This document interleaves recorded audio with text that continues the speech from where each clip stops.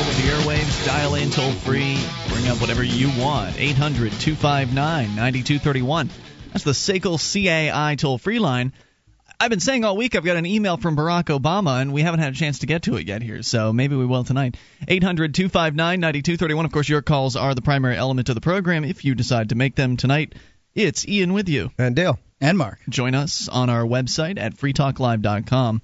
We give the features on the site for free, so enjoy those on us. Again, that's freetalklive.com. Now, on this program, we talk a lot about the movement that we are a part of. The three of us on the air tonight are all Free State Project participants. We made the move from our homes. Mark and myself came from Florida. Dale, you made the move from Georgia? Yeah.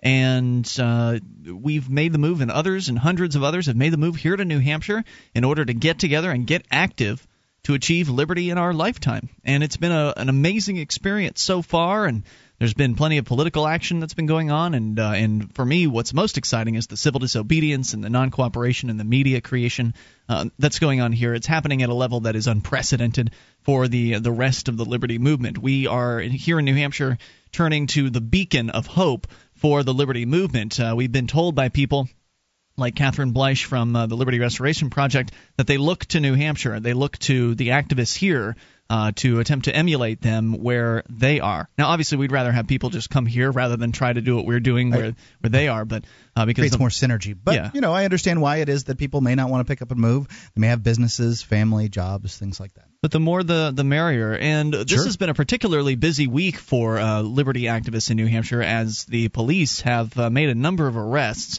Starting on Saturday, arresting people at a 420 celebration in Nashua, making 3 arrests there. On Tuesday, arresting another one of our keen friends over in Nashua at a 420 celebration there. We had Sovereign Curtis on the show last night. You can listen to that archive over at freetalklive.com. And last night, making 2.5 more arrests. They almost arrested the third person. They detained him in handcuffs. So to me, that feels a lot like an arrest. But they did arrest 2 people. One was charged with illegal wiretapping, even though he was recording absolutely nothing. And the other person was charged with their favorite, disorderly conduct, because she dared to videotape a pullover scene in another little town in New Hampshire. So the arrests continue of Free Staters, and is it a coincidence? Is it just when it rains it pours? I don't know. We may get a chance to hear from some of them tonight to tell their story, but of course we'll keep you up to date here as we learn more about what is going on. So shall we talk about Barack Obama's email here finally? Yeah, you've been selling this for 3 nights. I have, and we've just been so busy on the phones we haven't gotten to it. 800-259-9231. It's, of course, about health care. For whatever reason, I got on their email list. The White House, I guess, has this campaign. They call it Organizing for America. And so they'll I didn't get that one, but I do get the change.org stuff, and I've actually done show prep from it. Yeah, this one has been sent out recently quite a bit, trying to get people to make phone calls about health care to their so-called representatives, et cetera, et cetera. Oh, I've called and written messages, yeah. And this is the one here. This is a healthcare that this is the email that was written after he signed the bill. So the one immediately written after he signed the healthcare reform bill. We'll share that here in a little bit. You can go to your phone calls right now, though. Steve is listening in Florida to Free Talk Live with Ian, Dale, and Mark. Hello, Steve. Hello, Ian, Dale, and Mark. Really briefly, I just wanted to touch upon. I'd like to readdress what I talked about last night, and that is starting a business. Just really quickly, because there's something really fascinating that I think you'd be interested in. Now, my business is I do boat repair, and doing boat repair is almost no different than doing, for example, appliance repair. I go to somebody's boat, they have this or that problem. It turns out that it's a motor burned up or a contactor not changing state or something like this, right? Mm-hmm. This is not considered a building trade. There's no licensure, as I mentioned last night. There's no test I have to take. There's no certification. There's no inspector that's ever going to come in and say, you did this job wrong, pay this fine or tear it out or whatever. So yesterday when I was calling about the workman's comp exemption, I'm looking on their website and I have the guy on the phone. Now, if you're in a building trade, to get the workers' comp exemption, it costs a certain amount of money. And if you're not in a building trade, it costs a certain amount of money that's less than the amount of money that it costs if you're in the building trade. So I'm talking to the guy. He goes, well, you're in the building trade, so it's going to cost you this much money. I said, well, hold on, I'm not, because I'm not, regulated at all. I'm not considered a trade by the state. There's no licensing. Everything I just told you guys. And the guy goes, well, here, let me read this email that I got. And he got some email from some bureaucrat in Washington or in Tallahassee, and it says blah blah blah blah blah. So for this purpose, boat repair, boat work is considered a building trade. And I said, so let me get this straight. I said, so in terms of licensure and things like this, boat repair is not a building trade. But when it comes to you charging me more money, then it is a building trade. Is that correct? And then he's the same guy that I told, you people are basically trying to prevent people from being productive. So I just wanted to throw that out there. Yeah, so they'll just declare you whatever it is they find most convenient to declare you. And usually it's the most expensive one. Hey, Steve, thanks for the call. It's kind of an iffy phone connection. I let it go because it wasn't terrible, but anyway, thanks. 800, thank you. 800-259-9231. That's the SACL CAI toll-free line. So I was wondering earlier this week what it is about this health care bill. Like, what are the details? Because we've heard over the last year of all this back and forth between the two sides of the same coin, the Republicans and Democrats, bickering about their legislation, and things have changed. Obviously, it's not the same bill that it was back then. There's added like another 1,000 pages. So I'm just wondering what's in this thing. I mean, what is it that it entails? So first we'll read what Barack Obama has to say, and then we'll share with you something from U.S. News and World Report. They've got a little breakdown as well, and of course get your thoughts if you feel like sharing them at 800-259-9231. Mark, did you want to say something? Well, I was just thinking that one of the most important parts about the health care bill is the people that passed it don't have to live by it. It's once again a situation. The politicians, you mean. Yeah, and they're not even going to pretend in this case. I mean, I think everybody understands that politicians don't live by the same set of rules that they foist upon the rest of us. But even if they call those, if the laws are murder or robbery or anything like that, they get away with it because, well, they're politicians, they're important people. However, in this case, they're just saying we have our health care and you people have yours. Us versus them. That's how it always is. So he actually starts with my name, Ian. I'm writing to you on a great day for America. This is Barack Obama, right? That's right. This is Barack Obama. This morning, I gathered with members of Congress, my administration, and hard-working volunteers from every part of the country to sign comprehensive health care reform into law. Thanks to the immeasurable efforts Reform doesn't necessarily mean good. Of so many, the dream of reform is now a reality. The bill I just signed puts Americans in charge of our own health care by enacting 3 key changes. It's kind of a strange phraseology, isn't it? The bill I just signed puts Americans in charge of our own health care. Wouldn't it make more sense to say it puts you in charge of your own health care? But that would be untrue. Right, that would be because they're collectivizing and exactly don't even have any bones about it. So. There are Americans that are in charge of your health care. Yeah, exactly. I just find that better kind of than interesting. Them foreigners doing it. It establishes the toughest patient protections in history. It guarantees all Americans. By the way, it did increase the patent protections on pharmaceuticals, meaning that they get patented for longer periods of time. For longer periods of time. Oh, great! There's a lot of money coming in from the drug companies. It's the drug companies and the insurance companies helped write this stuff. Yeah. Otherwise, it would have been stopped. So that means if the patents are longer on the drugs, that means it's longer before a generic version can come out and be offered cheaper. That's correct. So meaning that poor people that need to get their hands on a particular medication will have one to choose from. In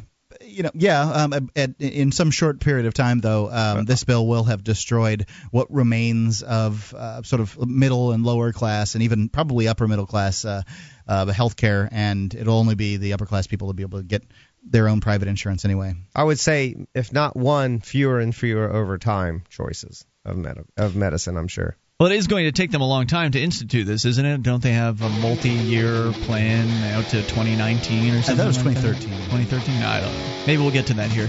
800-259-9231. But Barack Obama's not done. He's pitching his plan here, and he's very happy about it. We'll see what he has to say and take your calls. 800-259-9231. It's going to be a healthcare utopia, isn't it? Well, maybe not. Free Talk Live. 800-259-9231. This is your show to take control of if you make the call. Have you been thinking about starting a website? I'm going to tell you about a great offer from HostGator. HostGator is a worldwide leader for web hosting, and they make it easy to get your own .com domain name. You create your very own website with their free site builder tools and templates. Use the coupon code FTL, that's FTL as in Free Talk Live, and sign up at HostGator.com to receive your first month completely free. Whether you want a personal blog or a complete e-commerce business website, let the experts at HostGator.com host you.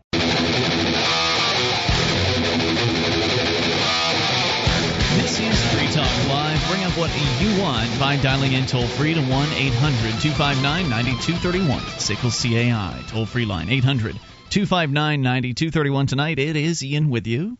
Oh, I didn't turn Dale's mic on. Sorry about that. Try again. And Dale is here also. And Mark. Dale is here from anarchyinyourhead.com. We'll tell you more about that here in a little bit. 800-259-9231. Of course, freetalklive.com is the show website. We've got archives there, so if you've missed a moment, just click and download. They're right there on the front page, and they're completely free. In fact, in our podcast, it goes back to the very beginning of 2009, all free for you. freetalklive.com. And Free Talk Live is brought to you by the Free State Project. Your best chance at achieving liberty in your lifetime, it's together with other like-minded, liberty-oriented people. And I can tell you some of the best in the world are coming here to New Hampshire, coming from all across the country and or indeed around the world, and converging and getting active in ways that heretofore has never happened in the history of the liberty movement. It's an exciting time. Head on over to freestateproject.org to learn more. 800-259-9231. In fact, we've got William on the line. We'll get back to Barack Obama. He can wait. We will go to William in New Hampshire. You're on Free Talk Live. William Kostrick, actually, by the way, for people that may recall last year, I believe it was last year, when Obama was making an appearance at, I think it was in Portsmouth, New Hampshire, some sort of public appearance. William, you kind of stirred things up, a little bit of national press, including an interview on one of the shows on MSNBC, because you were open carrying within the vicinity of the president, or the man they call the president, Barack Obama. And so you're back with us here, William. Welcome back to Free Talk Live. Thank you very much, and what an awesome plug that was for the Free State Project. You're absolutely right. It's amazing. People are coming here, and amazing things are happening. And I mean that incident in Portsmouth, it seems so far away. Just so many things have happened since then, and even Liberty Forum, which just passed, seems so far away. It's just amazing. Things are happening so fast. Yep, there's a lot going on, and really the best thing that could happen here is for you, our listener, if you care enough about liberty, if you understand freedom, the idea that in order to be free, you must allow others to be free, and if you get it, then come on up here and get active sooner rather than later. Don't wait until the Free State Project hits 20,000. Get here as soon as you possibly can, because we really could it's great having a few hundred people here, but it would be really great having a few thousand people here. So it will happen eventually, but you can make it happen sooner at freestateproject.org. So, William, what happened to you last night? Interesting. I was sitting at home, and a friend came by and said, "Man, I just passed some other friends, and they look like they've been stopped by the Weir police, and maybe we should go see what's up." So we loaded up our cameras and drove down the road, and we passed one of the vehicles being towed on the way. And we arrived on scene and began filming, and they were quite hostile and a little bit belligerent right off the bat about the prospect of being filmed. And it turns out that with Carla had already been arrested, apparently for the same thing. They just didn't like being filmed. And I think she was driving behind the original car that got pulled over and was just filming from her vehicle, and they went so far as to threaten to break the window. Wow. If she didn't get out. And they these people have lost her. their minds. It really does seem that way. I mean, they're not even maintaining the pretense of being public servants anymore. It's always been a pretense. That's all it's been. But they're not even trying to maintain the pretense anymore. They've just they don't even seem to care about that. Yeah, no respect for their own laws. Even for their own rules. It's amazing. It's bad enough that the deck is stacked and the rules are skewed, but you can survive that. But when there's just no, I don't know what to call it. It's like there's not even a human decency. It's like children have an idea of fair play, and that seems lost on them. Well, they've got the power, and it's gone to their heads, and they feel like they're completely insulated from any sort of consequences. And odds are good that that's a true statement. You're absolutely correct. You can see throughout the entire booking process that the smugness and the arrogance that they really felt they were entirely impervious to anything. And so that's why I really appreciate everybody that showed up down there today, Ian and Sam and everybody.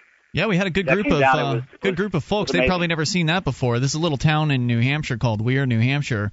Actually, I think one of the Supreme Court, the robed men in Washington D.C. actually lives in that town. But we were there, and they've probably never seen an activist turnout like that. But let's not get ahead of ourselves, William. You were showed up last night, and this is an interesting point.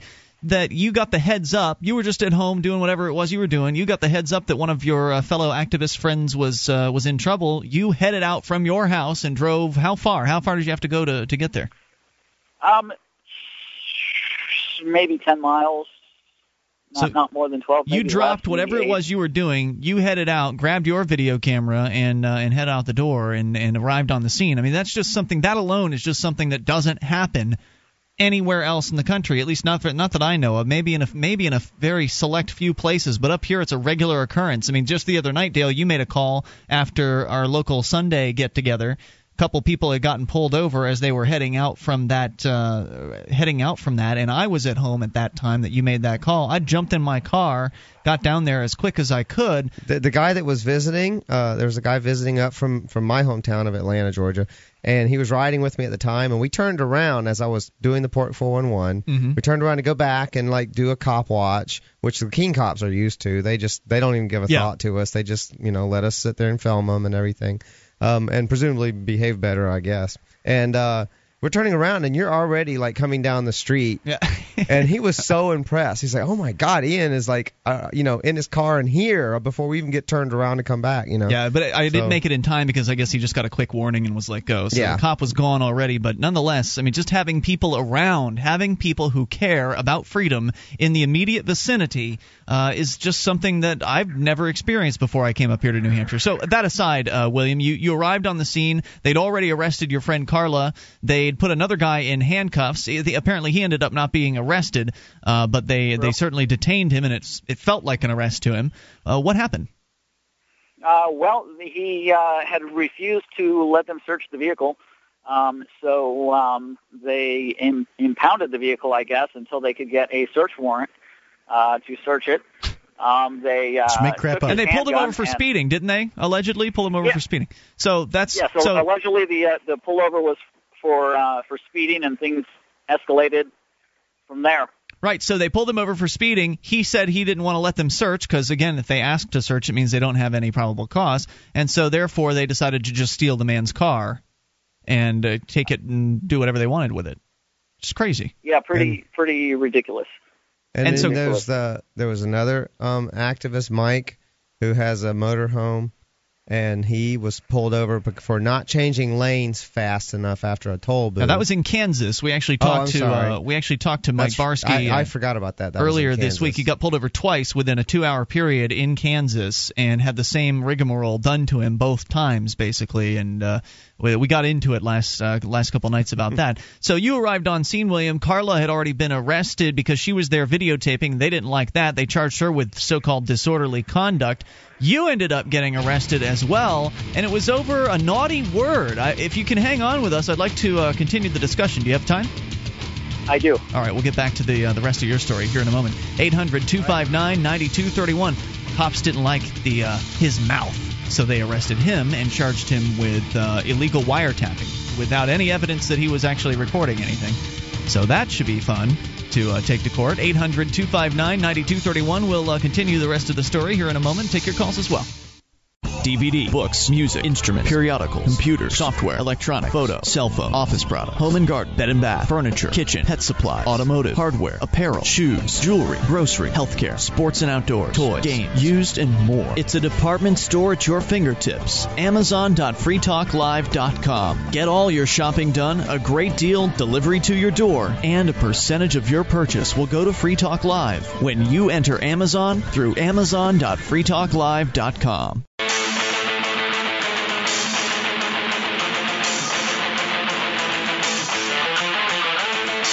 This is Free Talk Live. You can bring up whatever's on your mind. Dial in toll-free at 800-259-9231, the SACL CAI toll-free line. Tonight, it's Ian with you. And Dale. And Mark. And you can join us on our website at freetalklive.com. We've got a lot of features. We give them away. The bulletin board system with over 500,000 posts is there for you at bbs.freetalklive.com. You can get interactive with other Free Talk Live listeners, and it's free. Go to bbs.freetalklive.com.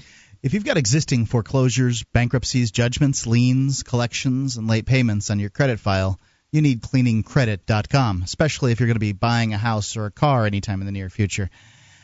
It'll help you increase your credit scores by they'll help you dispute derogatory credit on your credit report. It's a law firm, the credit repair law firm chartered, and you won't believe what the rates are on a monthly basis. It's incredibly cheap to have them help you to clean up your credit at cleaningcredit.com. 800-259-9231. All right, we continue here. William Kostrick is with us from New Hampshire. He is on the line telling us about another group of arrests that has happened here within the last 24 hours. Last night, some calls were coming into our activist hotline, Pork 411, letting folks know what was going on, and essentially some small-town cops had decided they didn't like video cameras very much. They pulled somebody over for speeding, and they decided to threaten him because he didn't want them to search his car, so they just decided to steal his entire car from him, impound it, and then which can't be legal. Oh, they'll do whatever they want. Understood. It's legal when they do it. So they did that. She got arrested for videotaping the thing, and they didn't like that very much because cops and government bureaucrats hate video cameras. And then William Kostrick showed up, and you had a video camera too. Is that right, William? Correct. By the time I showed up on scene, one of the cars was gone, and somebody had been arrested, and we pulled into the parking lot. There was a school.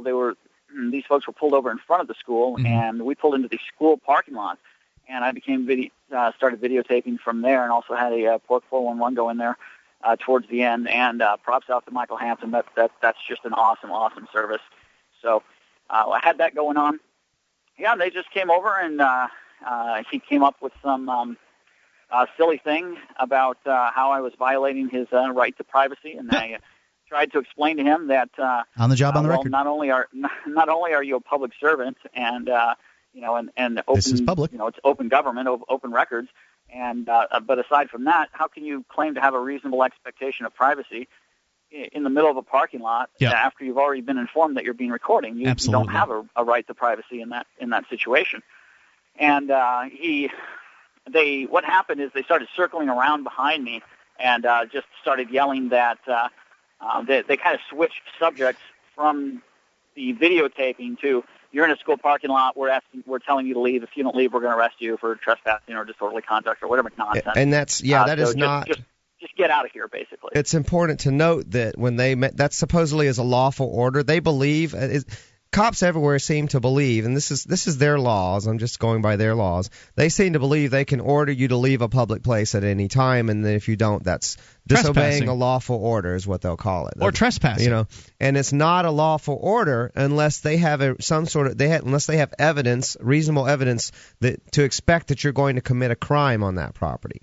And disobeying the order is obviously not the crime, because you have to have expectation of committing a crime before they can issue a lawful order. So it's not a lawful order until there's expectation of a crime to be committed. That needs to be challenged in court, and that's something that happens a lot, just like the wiretapping, the abuse, the total misuse and application of the wiretapping laws to stop people from recording in public places. That's an excellent point, and it's one that I would have been happy to challenge, but under the circumstances, I was actually trying not to get arrested because my goal was to continue filming, for the other people who had been arrested, to try to, be concerned on their behalf. So to that end, you went along with their demands. I did. We got in. They were insisting that we move the car, and we got in and moved the car out of the parking lot, a little down the block, and then I got out and started reapproaching on foot to continue video recording, and then by that time they had shuffled everybody into their cars, and they were all driving away. So we just ended up heading out of there and heading straight for the police station. Although on the way past, they did see fit to shine their spotlights in our faces as they're driving down the road. That's nice. So what happened at the police station? It was awfully nice. When I got to the police station, we went into the. Well, at first I went around the side, and where I got yelled at over there, go around front, stay away from here, yada yada. So we went around the front and went in the front, and I was getting ready to call Louis, just getting ready to, make some other phone calls and let some people know what was going on.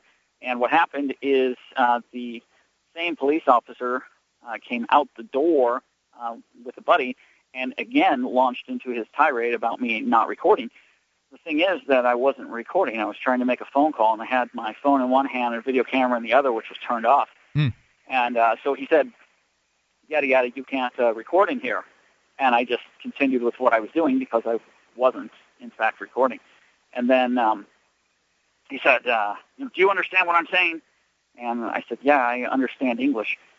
And he said, well, yeah, but did you understand what I said? I said, I heard what you said. And then he got pretty hostile at that point and kind of bellied up and said, get out of here. And I was pretty surprised. I was like, what? He's like, get out of the police station. Like, I'm here to pick someone up. He's like, if you don't get out of the police station, we're going to arrest you for trespassing. Wow. I said, trespassing okay, in a public place. So I just stand outside the door? He's like, no, get off the property. Like, so I can stand on the sidewalk. He's like, yeah, go stand on the sidewalk. And so they have double front doors, actually, and I was out the first door, and I was actually completely out the second door. The first door was completely closed. The second door was halfway closed, and I swore. I mean, I was pretty upset about the situation. Absolutely. And This is being completely unreasonable. Halfway, yeah. I made it halfway across the parking lot. As I continued walking, I heard the doors open behind me, and they started yelling, "Get down on the ground! You're under arrest!" And I was like, because you need to put a man on the ground that has clearly shown his ability to his willingness to comply with every stupid illegal order that you give for cussing. You need to put him on the ground. You need to put a knee in his back. You need to dirty his clothing for a charge that isn't going to stick. It's illegal, right. And if the ACLU came after you, it'd be a smear on your record. But you got to put them on the ground. They just want to see you get down. That's what they want to see you obey. That's all they are. They are petty little tyrants. They think that it's spectacularly retarded. They have not figured out yet that every time they do this, it escalates. Yep. It gets more people here. It gets more negative attention on them, and it's doing the exact opposite of what they expect it to do. Apparently. These yucker dudes out in Weir, New Hampshire, are going to figure it out, and they're going to figure it out this week. Yeah, I think it's going to get to the point. It's getting to the point where, like Nashua still seemed kind of not in tune with what happens when they do this. It could take them a little longer. They're learning pretty quick. They're getting it. Keene figured it out. Like, they're one of the first ones to figure it out. Manchester's figuring it out. The word's getting out there. I mean, I think it's getting to the point where it's gonna become sort of common knowledge that in New Hampshire this sort of behavior is not going to have the normal results that they're used to expecting, which is to intimidate people out of standing up for their rights. Wait till we have enough people to where we can start backing up regular New Hampshireites who are not necessarily of the activist community. I just had a phone call today that I spent some time with a local Keeniac who'd never heard of us before, but somebody told him about us because the police had been harassing him over and over again. And I said, come on out, join us online on the Free Keene forum, and come on out, meet us in person, and we'll do whatever we can to help out. So, William, you were ordered onto the ground as you were walking away, as they had demanded that you do. You were complying with their arbitrary order, and that wasn't good enough because you swore on the way out the door. So they ordered you on the ground. What happened then? Yeah. Apparently, I offended their sensibilities, which is I wasn't really sure was possible, but apparently it is. So didn't they say something like, you can't talk like that or something? Yeah, what happened is, he said, blah, blah, blah, you're under arrest. And then he said, turn around or I'm going to tase you. And oh, my gosh. We'll get to can you hang on for one more segment? Sure. All right, more with William Kostrick in a moment. We'll continue his story. The taser comes out next. It's Free Talk Live, 800-259-9231. You can listen to Free Talk Live on the radio, via podcast, the webcam, and our live streams at freetalklive.com. Not enough options? Now you can listen to Free Talk Live from any phone, anywhere. Add this number to your phone, 760-569-7752. It's a long-distance call, so make sure you're familiar with your phone's calling plan. The Free Talk Live listen lines are airing the latest episode of Free Talk Live 24 hours a day, including our live shows. Call 760-569-7752. That's 760-569-7752. This is Free Talk Live. You can bring up what you want by dialing in toll-free at 800-259-9231. That's SACL CAI, toll-free line 800-259-9231. Record a cop, get a tase.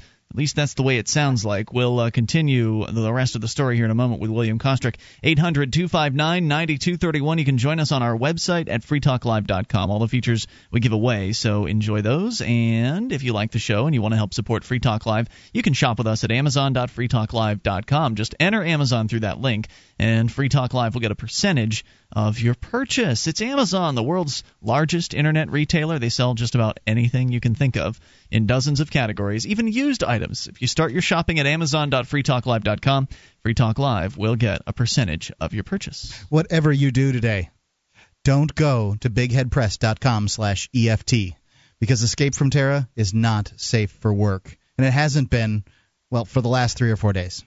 It's and as a second warning, don't go to bigheadpress.com/EFT for Escape from Terra. Not safe for work. Whatever you do. All right.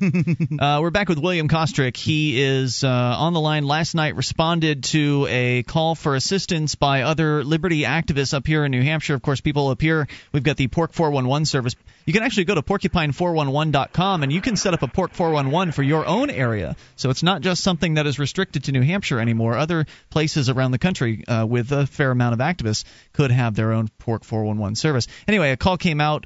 You went out because it was in your area, William. You showed up. A couple of arrests had already been made for a bunch of nonsense, and one of them was arrested. One lady was arrested. Carla was arrested for having a video camera, basically. They charged her with disorderly conduct.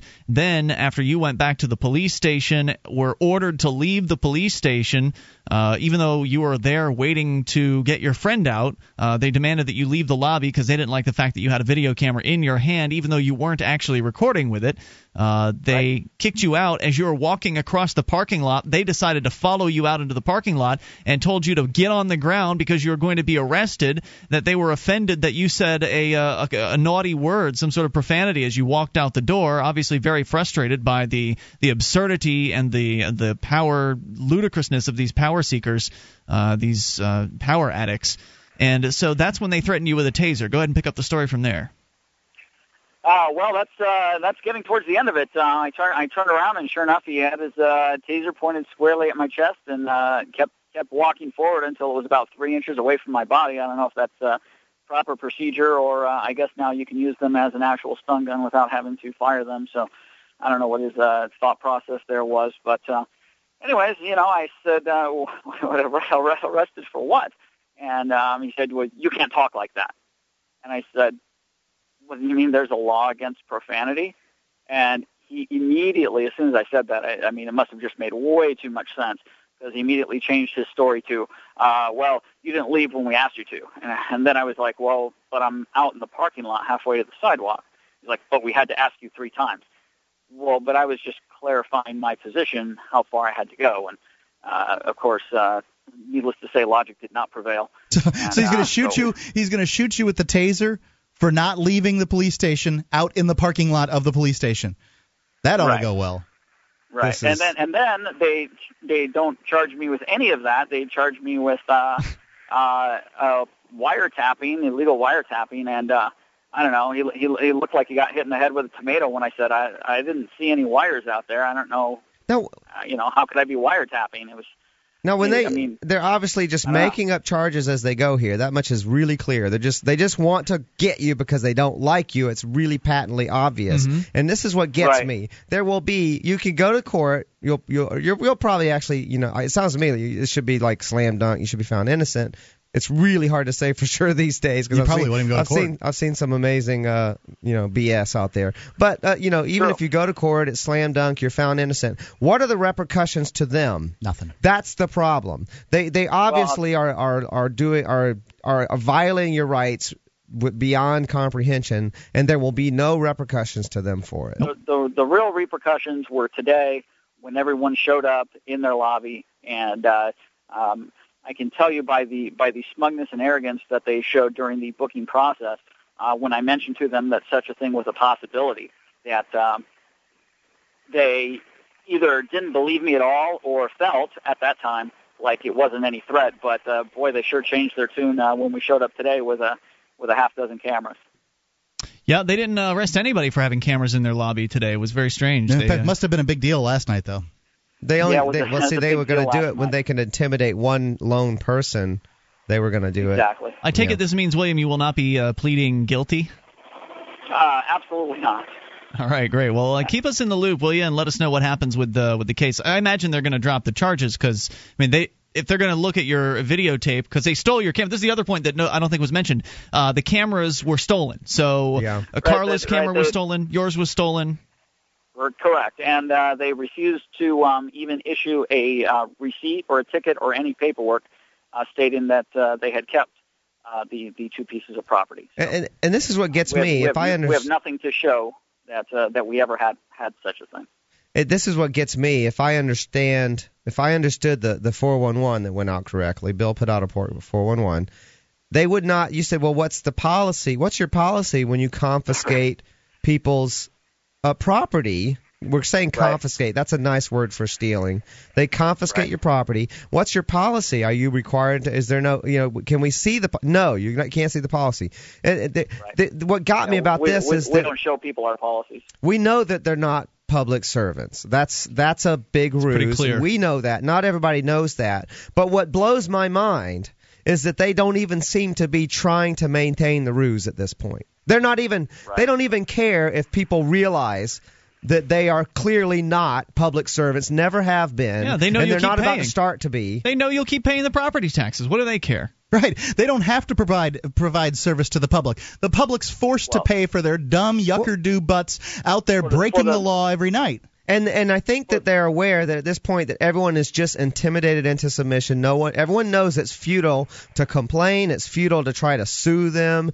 It's that they look after their own. People are aware of this. It seems like there's nothing that can be done about it. And the vast majority of the public has just been intimidated and terrified into submission, and that's how police keep control. There's the image of the peace officer is long dead. I don't know if it ever was alive. I mean, it's something that's before my generation. It's legendary. That's for sure. It's this legend of the peace officer that sounds really nice, but that's long dead, and for a very, very long time now, police the whole notion of trying to presumably maintain order with respect and with that they're public servants and getting people to respect them and see them as heroes is gone, and it's just scare everyone.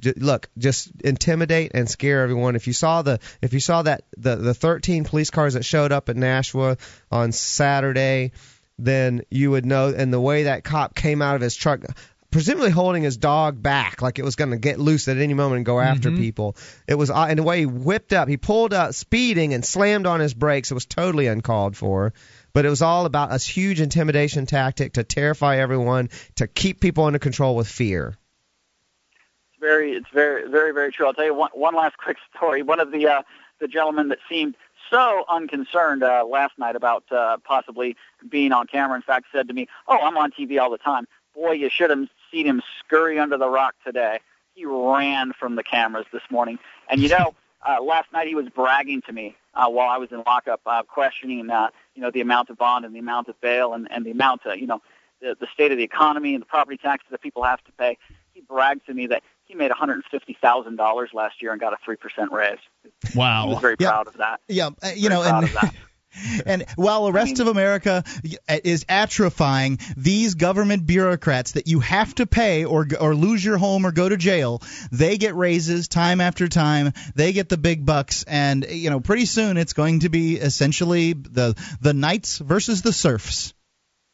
True. William, one other thing. What about the allegations about the cops using cocaine? Can you speak to that? I cannot speak to that in any with any amount of accuracy. So, no, I wouldn't want to spread any rumors that are unsubstantiated. I heard that, and maybe we can get Carla on. I know she's really tired, which is why I didn't ask her to come on tonight. But the lady that was arrested with you alleged, from what I heard, this is rumors, hearsay, that one of the cops came out from whatever room he was in and had a little something underneath his nose, and she pointed it out to him, and he wiped it away quickly. So it wouldn't surprise me. They did seem pretty amped up and adrenalized, but who knows? They could just be adrenaline junkies normally, or I'm sure they are. Steroids or something else. That's what Barry Cooper said when he was a cop. That he was absolutely an adrenaline junkie. When he was about to do a raid on a house, for a pot raid, then he was psyched. He was like, yeah, he gets the adrenaline rush, and it's addictive. Well, he'd leave a suspect with his cuffs undone for the hopes that the suspect would get up and run, so he'd have the opportunity to go tackle him and beat him. Hey, William, thanks for taking the time to share your story with us tonight. I really appreciate hearing from you, as always. Hey, thanks for having me, and thanks again for coming out today. Good night, to you. No problem at all. 800-259-9231. That's right. I went out today with Sam and some others and got threatened by the police for standing in the parking lot. More coming up. It's Free Talk Live. Hour 2's on the way. How long can you hold your breath? Not long. After air, water is the most critical factor for life. There are dozens of toxic substances in tap water, even pharmaceutical drugs that city processing can't remove. Sadly, most bottled water isn't much better. The chemicals in the bottles themselves are a serious health concern and a huge environmental problem. Filtering your own drinking water is the logical answer. You'll have a much better quality of water and save a bunch of money too. Aquasana filters are thorough and more affordable per gallon than even pitcher-type filters. Aquasana is consistently voted the best choice by Consumers Digest. The filters are easy to use and install. Call 866-NO-BOTTLE to order or link online through freetalklive.com. If you'd like a 20% discount, and who wouldn't, when ordering online, use the discount code FTL. Again, that's FTL. Or call toll-free 866-NO-BOTTLE and tell them we sent you to get a great discount on all Aquasana products. Drink smart. 1-866-NO-BOTTLE. This is Free Talk Live. We are launching into the second hour of the program. You can take control of the airwaves and dial in toll-free at 800-259-9231. That's the SACL CAI toll-free line, 1-800-259-9231. You can join us on our website at freetalklive.com. The features are free, so enjoy those on us. Again, that's freetalklive.com. As we continue here, we'll take your phone calls about whatever you want, starting things out with Brad in Tennessee. Brad, you're on Free Talk Live with Ian Dale and Mark. Hey, guys. How you doing? Brad, what's on your mind? Well, first off, I would like to apologize for falling off the face of the planet for a little while. Brad, are you in Tennessee? Yeah, I'm actually in Tennessee right now, yeah. Brad Jardis. Yes. Oh, that Brad. Oh, Yes. we've Now missed I you. recognize the voice. We've I missed just you. wasn't thinking about it. Brad, we've missed you so much. I'm glad you're okay. Well, I've just gone through the most difficult thing I've ever done in my life, and after 9 years of taking medication for anxiety and depression, you name it, you go to a doctor, they want you to take everything. I stopped taking it, because I've left my profession, and let me tell you, after hearing, I haven't listened to your show for about a month, and as a loyal listener, I'm sorry. But after hearing all these stories about stuff that's going on in New Hampshire, I can tell you that my soul feels a lot better since I'm not a part of that system anymore.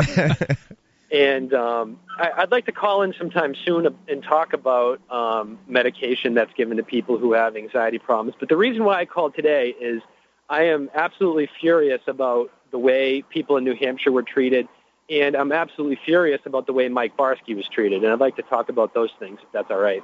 Please do. Sure. You're referring to do you want to recap for our listeners that are just tuning in what you're referring to? I'll recap. Mike Barsky, a gentleman who's a Free State Project mover, he was pulled over, I believe, in Kansas twice, and he was shaken down by the police. And the way they did it was they stopped him, they gave him a warning, and then at the end of the vehicle stop, they said, okay, you're free to go. By the way, and then, do you have anything in your car you're not supposed to have? Do you mind if I search this, that, and the other thing? And, by the way, can I ask you a few questions is what they started with. Yeah, can I ask you a few questions?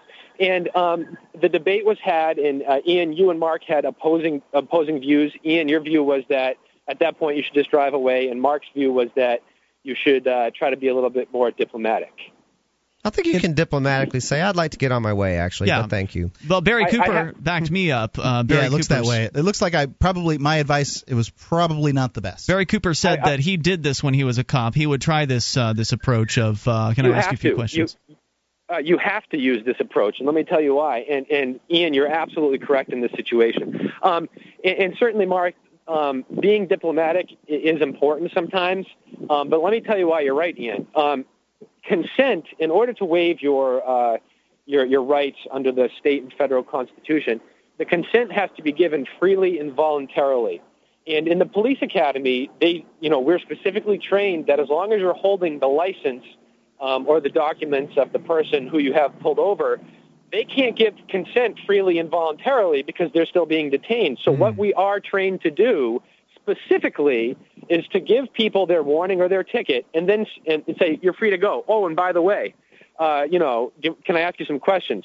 At this point, it is my advice that you just drive off because nothing good ever comes from talking to the police, ever. Thank you. And but now, if you just drove off like that, would they not? Do you not think a policeman would pull you over again or something? Like suspicious?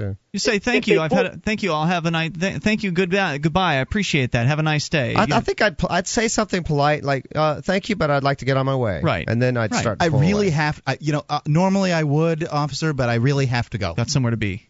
Yeah. Well, if they pull you over again because they're pissed off, you'd instantly have a lawsuit because that would be a violation of your Fourth Amendment rights. And I know when you deal with the police, it's easy to say one thing, especially for a guy like Barsky who does the pimp your activism thing, and he talks about specifically ways to interact with the police. And police are trained to be intimidating and trained to catch people off guard. And there's, in my opinion, there's no such thing as voluntary consent on the side of the road when you have a police officer who pulls somebody over. And like Barry Cooper, I tricked people into giving up their constitutional rights all the time. And it's just disgusting. And honestly, I'm disgusted by the crap that I did when I was a cop for 11 years.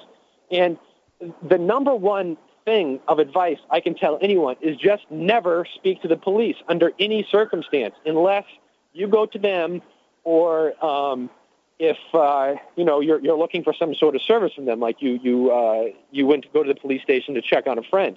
Anything you say to the police, the whole point of police asking questions on a car stop is to get evidence against you. That's right. And to ultimately try to search a car to find freaking drugs. It's a fishing expedition. That's all it is. And if it sounds to me like the search of Barsky's car was illegal because the search exception to the search warrant was struck down by the U.S. Supreme Court recently. And that exception to the warrant requirement was that because a vehicle is mobile and can leave the area quickly, that you don't need to get a search warrant to search it. And that was struck down by a case in Arizona, and New Hampshire had that struck down many years ago in a case called Sterndale, in that until the Arizona case went through, lots of other states, if the police had probable cause, you had something in your car, they could search your car without a warrant. But now the police do need a warrant. So I guarantee you that because Barsky didn't consent to it, that it was an illegal search. And if he had just driven away, and again, it's easy to Monday morning quarterback someone, but I think it would be funny. Like the cop starts talking, you just roll the window up and you drive off. There's absolutely nothing the police can lawfully do. Now, Brad, in this situation today, it was last night in New Hampshire, the activists said that they told the police officer that they may not search the vehicle, and the police officers towed the vehicle as a result. What is the legality of that? That is legal so long as the police have probable cause to apply for a warrant. They pulled him over for speeding.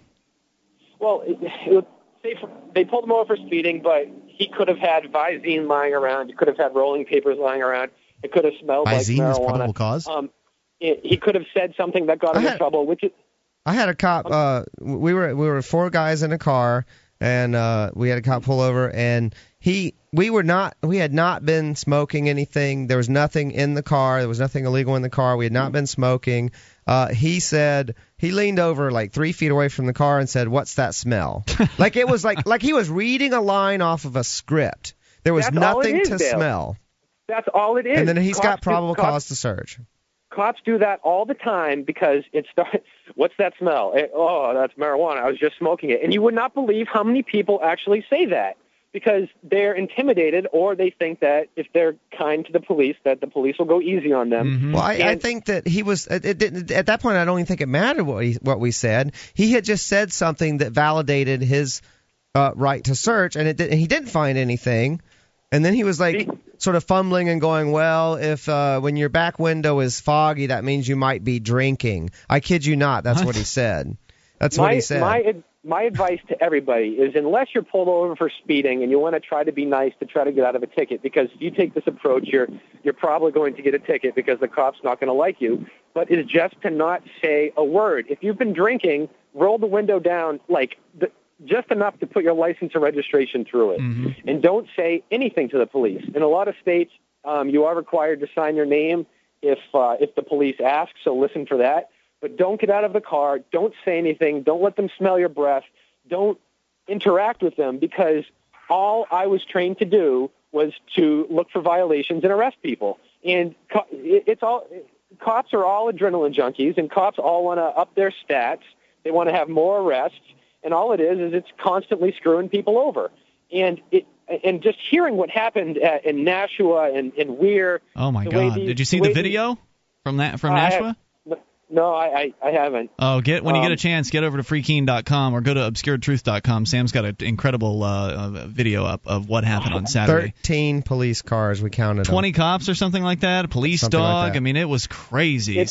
It's not against the law to swear in front of the police. In fact, you could walk up to a police officer and tell him to go F himself, and that's completely legal. Brad, I was just going to say, let's definitely have you back and talk about the medication issues. And I'm glad you're all right, and we're glad to hear from you, and glad you're all right out there, and we love you, man. Thank you so much tonight for calling in.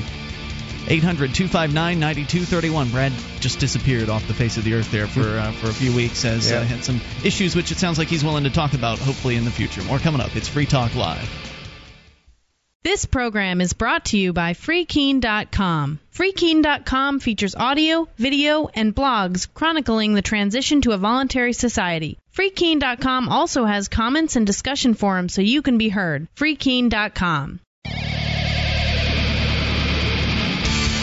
This is Free Talk Live. You can take control of the airwaves. Dial in toll-free 800-259-9231. That's the SACL CAI toll-free line, 1-800-259-9231. And tonight, it's Ian with you. And Dale. And Mark. You can join us on our website at freetalklive.com. We give you the features there for free, so enjoy those on us. Again, that's freetalklive.com. Also, don't forget to visit Dale on his website, anarchyinyourhead.com. Lots of great cartoons, hundreds of them there for you, with usually liberty-oriented themes and fun stuff. Also, you can read some of Dale's essays and his thoughts over at anarchyinyourhead.com. As we continue taking your phone calls about what you want. Let's go to Josh in Pennsylvania. You're on Free Talk Live. Josh? Hello there. Josh in Pennsylvania going once.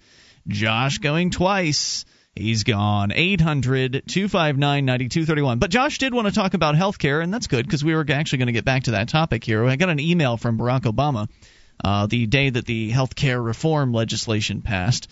And he's he's pitching it. He's letting us know how wonderful life is going to be now that the federal government has passed this legislation. So let me continue with his vision here for what's going to change. So he says that this legislation guarantees all Americans affordable health insurance options, extending coverage to 32 million who are currently uninsured, and reduces the cost of care, cutting over $1 trillion from the federal deficit over the next 2 decades. Reduces the cost of care, cutting it from the federal deficit. Is that to say that they haven't been able to control the cost of care with Medicare at this point, spending what I've heard is as high as 65% of the 65 cents on every healthcare dollar that's spent in the United States? And I'm sure people can fiddle with these numbers. I've heard 50%, I've heard 65, whatever. But at this point, the federal government hasn't been able to control the cost of healthcare. when they spend a majority of the healthcare dollars in this country, but they're going to be once they can control. Well, they don't control anymore. They just require people to have insurance. Well, I don't know where that comes from. He doesn't explain himself. Requiring people to have insurance, they believe that's going to reduce the cost of health care. These are the same people There's no evidence for that create jobs that no one fills and then call it a new job. And this is government math. Well, this isn't real math. As John Stossel has pointed out, who, by the way, has a great new TV show called Stossel on the Fox Business Network, as he's pointed out, the fact that people have insurance actually contributes to higher healthcare costs. I mean, not even factoring in the government, all of its regulations and controls and all of the stuff that it does to increase costs, but the fact that people aren't actually having to ask, well, what does that treatment cost me? Because people don't make those inquiries. It raises demand. I mean, of course it raises costs. Because it makes all of a sudden you can. It's like if someone else is paying for it, I'm just going to go. If there's a pile of food over there and someone else is going to pay for it, you just go and take some. Yeah, well, and there's not only is there an increased demand because people are going to buy services they might not otherwise need, but in addition to that, the demand that is there isn't your normal kind of level of market demand. Whereas if I'm looking for a product in the marketplace, I want to know what it costs so I can get the best deal from the best vendor. Whereas if I don't care, because I've got insurance, I'll just go with whoever. I'll just go with whoever will take me, and then they'll just charge whatever they're going to charge to the insurance company. I don't have to worry about that. So therefore, costs just go up and up and up. It's been happening already quite a lot, and this is just going to make it worse. Exactly, because more people will be mandated to have insurance from these big monolithic insurance providers, which, of course, the government regulations prevent people from getting into the insurance business. So it's really just become a good old boys network of just a few corporations that are out there offering this. And, of course, there's more. We'll get to that here. From Barack Obama, he says, to ensure a successful, stable transition, many of these changes will phase into full effect over the next several years.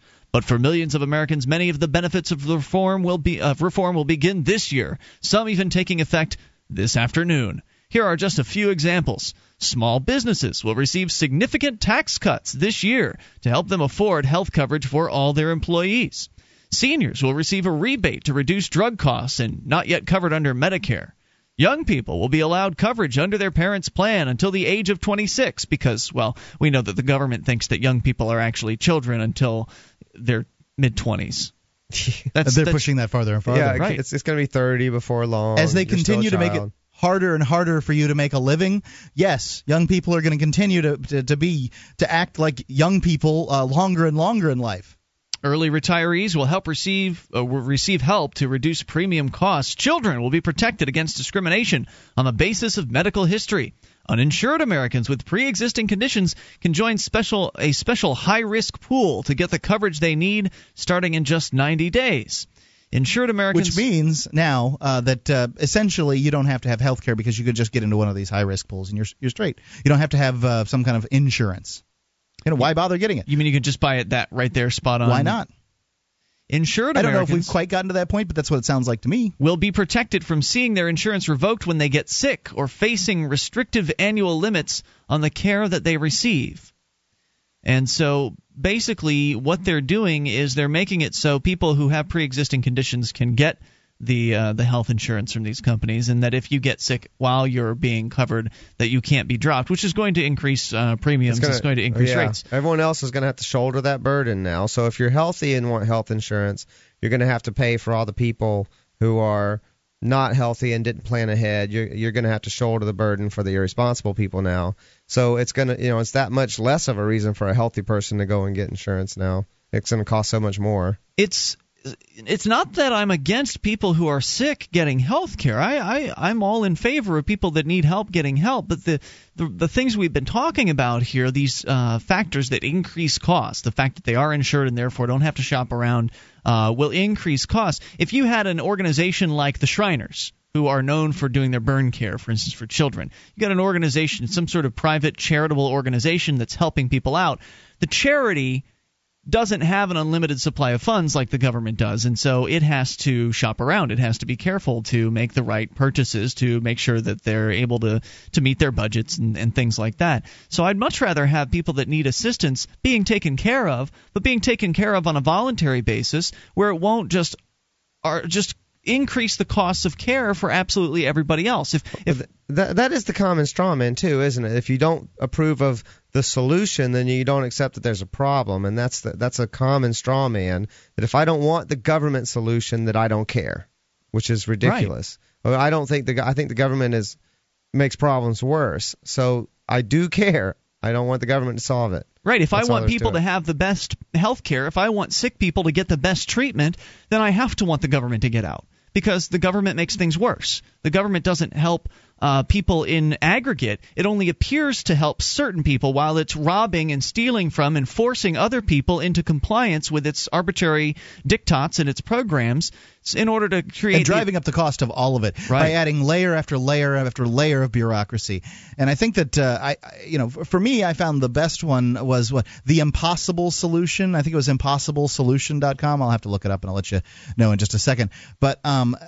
they said that basically if the government hadn't gotten into it, they laid out, what things cost back in the 50s when the government wasn't involved in healthcare at all, and then transferred those into real dollars. And one would assume that actually the costs would have gone down, but let's just say they remained the same, then giving birth to a child in a hospital would have been $500. He says finally in his email here, all Americans will benefit from significant new investments to train primary care doctors, nurses, and public health professionals, and the creation of state-level consumer assistance programs to help all patients understand and defend our new rights. So the government's going to make investments? Well, isn't an investment normally something that you do when you can have the potential loss? And you do with your own money? I can't stand it when government people use the word investment. Or coming up. On Free Talk Live, we talk about investing in gold and silver as a hedge against inflation, investment, and barter currency. We've teamed up with Midas Resources to offer you some great rates on some hand-picked gold and silver pieces. U.S. Eagles, British Sovereigns, 20 francs, Lakota Nation silver rounds, Montana silver reserves, and Walking Liberty halves. Call 877-857-9938 or go to gold.freetalklive.com. The shipping is the same for 1 as it is for 20, so try to get as many as you can all at once. Gold.freetalklive.com. This is Free Talk Live. You can bring up what you want. Dial in toll-free at 800-259-9231, the SACL CAI toll-free line tonight. It is Ian with you. And Dale. And Mark. And you can join us online at freetalklive.com. All the features are free, so enjoy those on us. Again, that's freetalklive.com, and those features include our webcam. You can go and get interactive with our listeners there because there's also a chat room on the same page. So webcam and chat together at cam.freetalklive.com.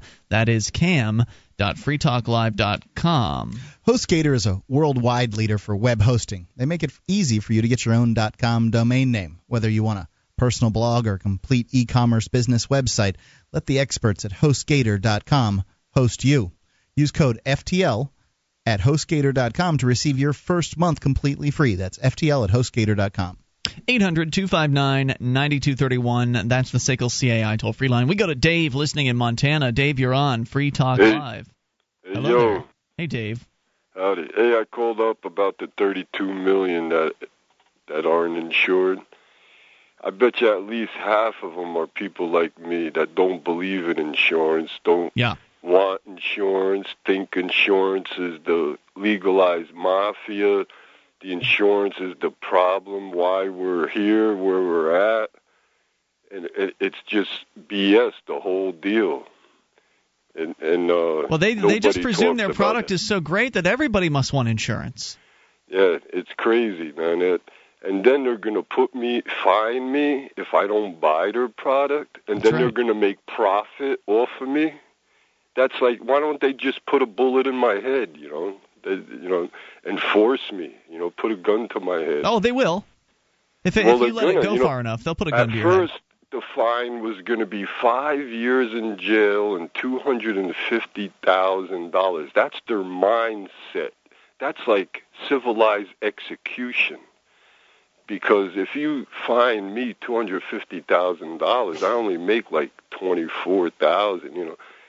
That would ruin me. They might as well just shoot me.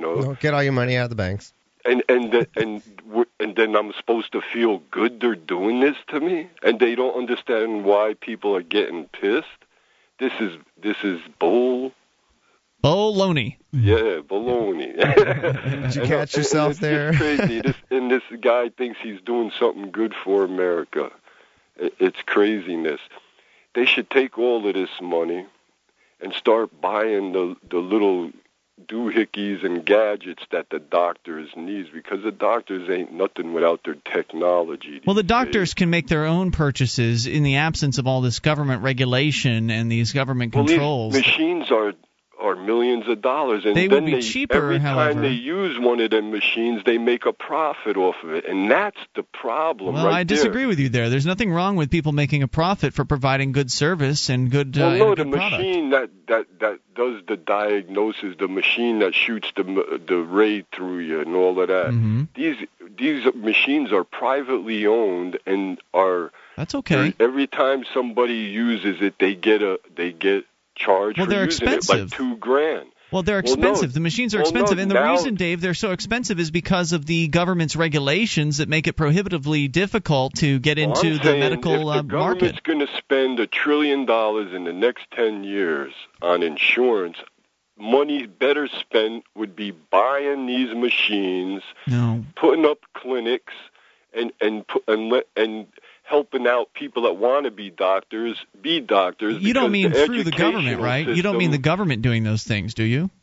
Well, they're going to be buying me insurance. I'd rather them help doctors get the problem through is, college, Dale, so there's Dave, more doctors. That's the problem how you fix this problem. Dave, more doctors, more machines. We can't get more doctors until they reduce the regulations, and you can't get more machines until they reduce the regulations on the medical industry. It's the cost of education too. You know that again because they took that over too. Dave, the reason why it's so expensive. And there's all kinds of people that could take burden off of doctors, but if they let more nurses do more things that we don't need doctors for. There's all kinds of things that have to do with reducing regulations. They're doing the wrong thing. That's true, but Dave, your suggestions aren't going to make things better, because as long as the government's in charge, it'll always be the wrong thing. Until you can get the government out, that's the only time you'll have a true free market in medicine. Well, we don't have that now. I don't think that's ever going to happen, but I'm saying maybe it will, maybe it won't. While this rock is rolling down the hill, I think we could nudge it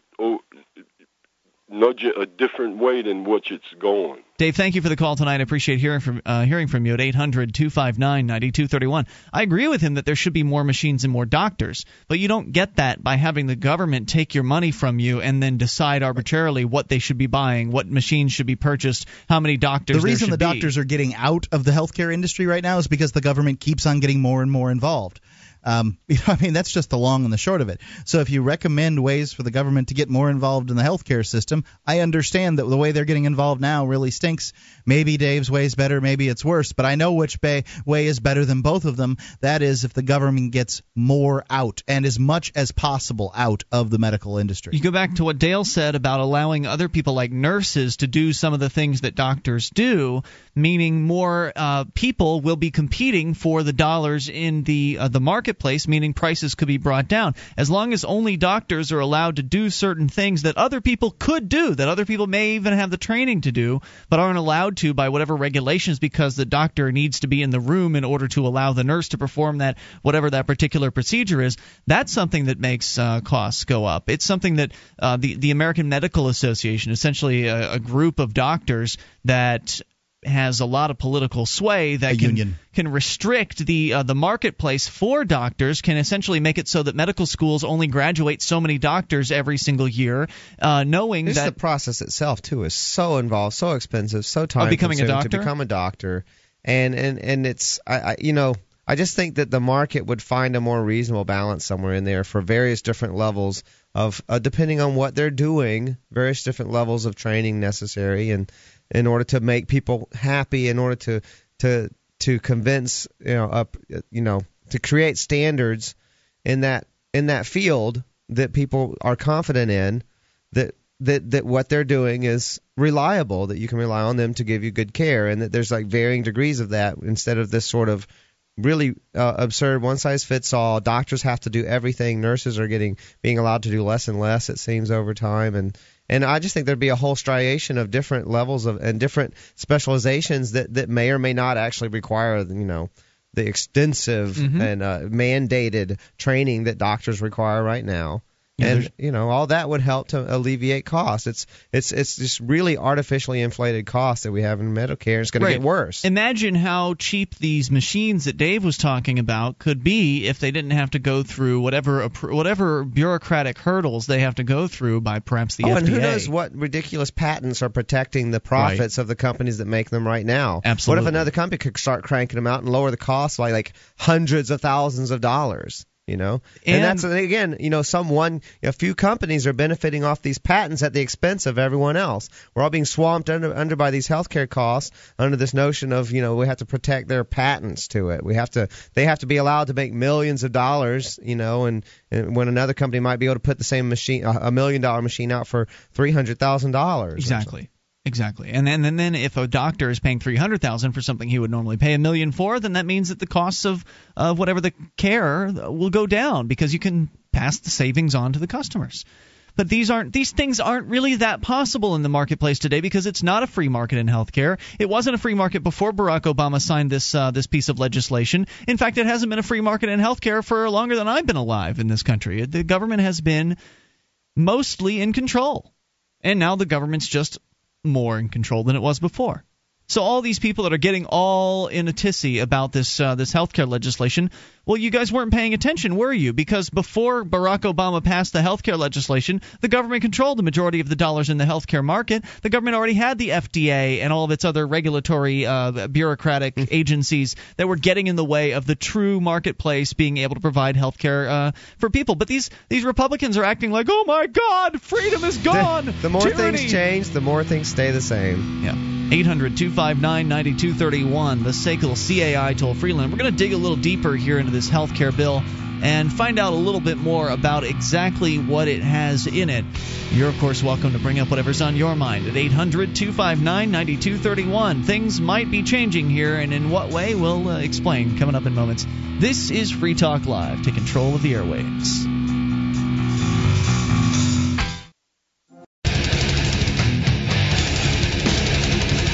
This is Free Talk Live. You can take control of the airwaves and dial in toll-free at 800-259-9231, the SACL CAI toll-free line. 800-259-9231. Join us on our website at freetalklive.com. We give you the features, and if you like the show, you are welcome to voluntarily support us by learning how to promote us. Go to promote.freetalklive.com to help Free Talk Live get on more radio stations, get in more ears around the Internet, get more people hearing the message and listening to the message of liberty. Go to promote.freetalklive.com. The Institute for Humane Studies Summer Seminar Program is now accepting applications.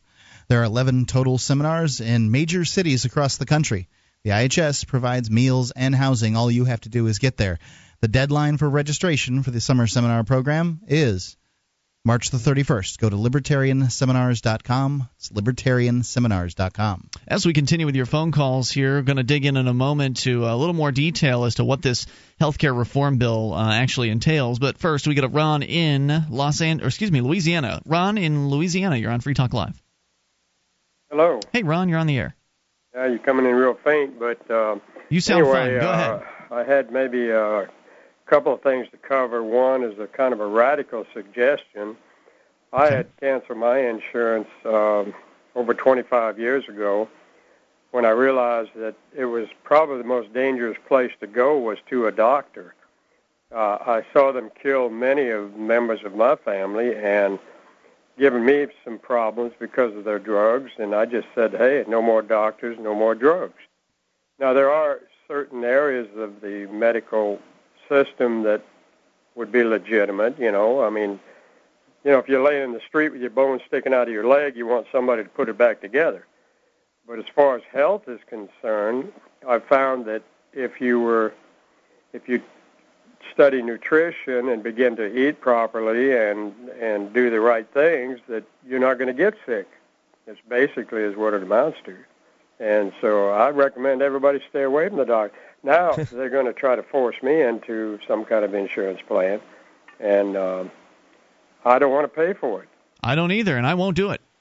I can't afford it anyway, But it's just you have to put the right things in your body for your body to sustain life. I think there's a lot to that. I don't know how far I want to go with that, but I've certainly given a lot of thought to that. There's and in fact, Dr. Mary Ruwart talks about that. She had said that when you do experiments on rats and things to figure out what causes cancer, the first thing they have to do is malnourish them.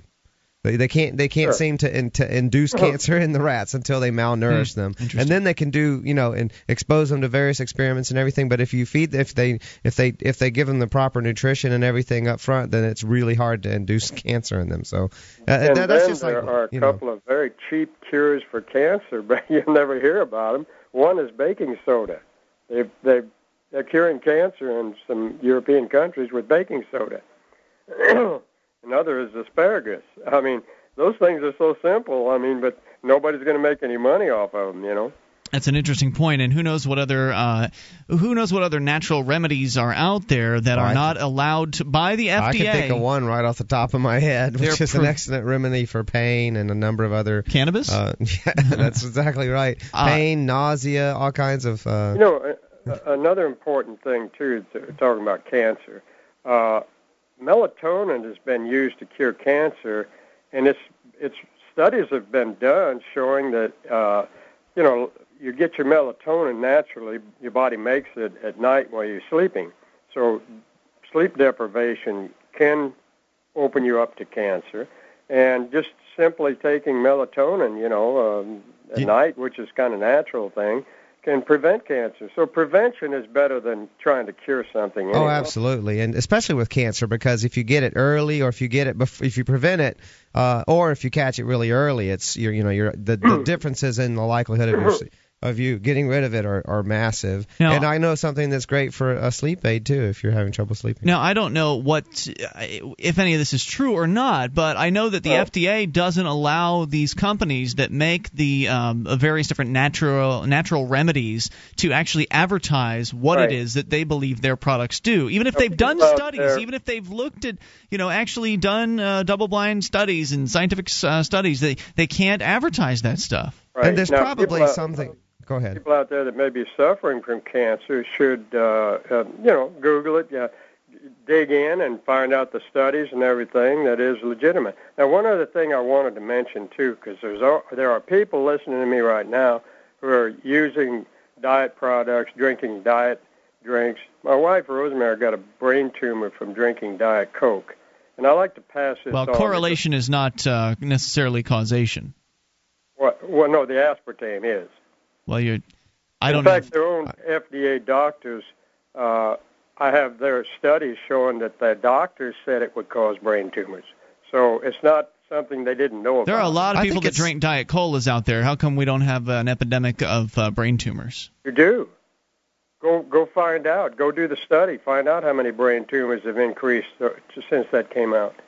Mark, doesn't your mom drink Diet Cola, or is she just drinking regular soda? Diet Cola. How's she doing? How old is she now? So's my friend. Drinks it every day. How old is your mom? 6. Somebody might meet her. She may not want her age shared. In her 60s, in her late 60s. Now, how long has she been drinking Diet Cola? Since I was a child. That's a long time. How long does it take? Doorway.com will give you a lot of information on. And then I'm on YouTube. I think that check a little interview they did with me.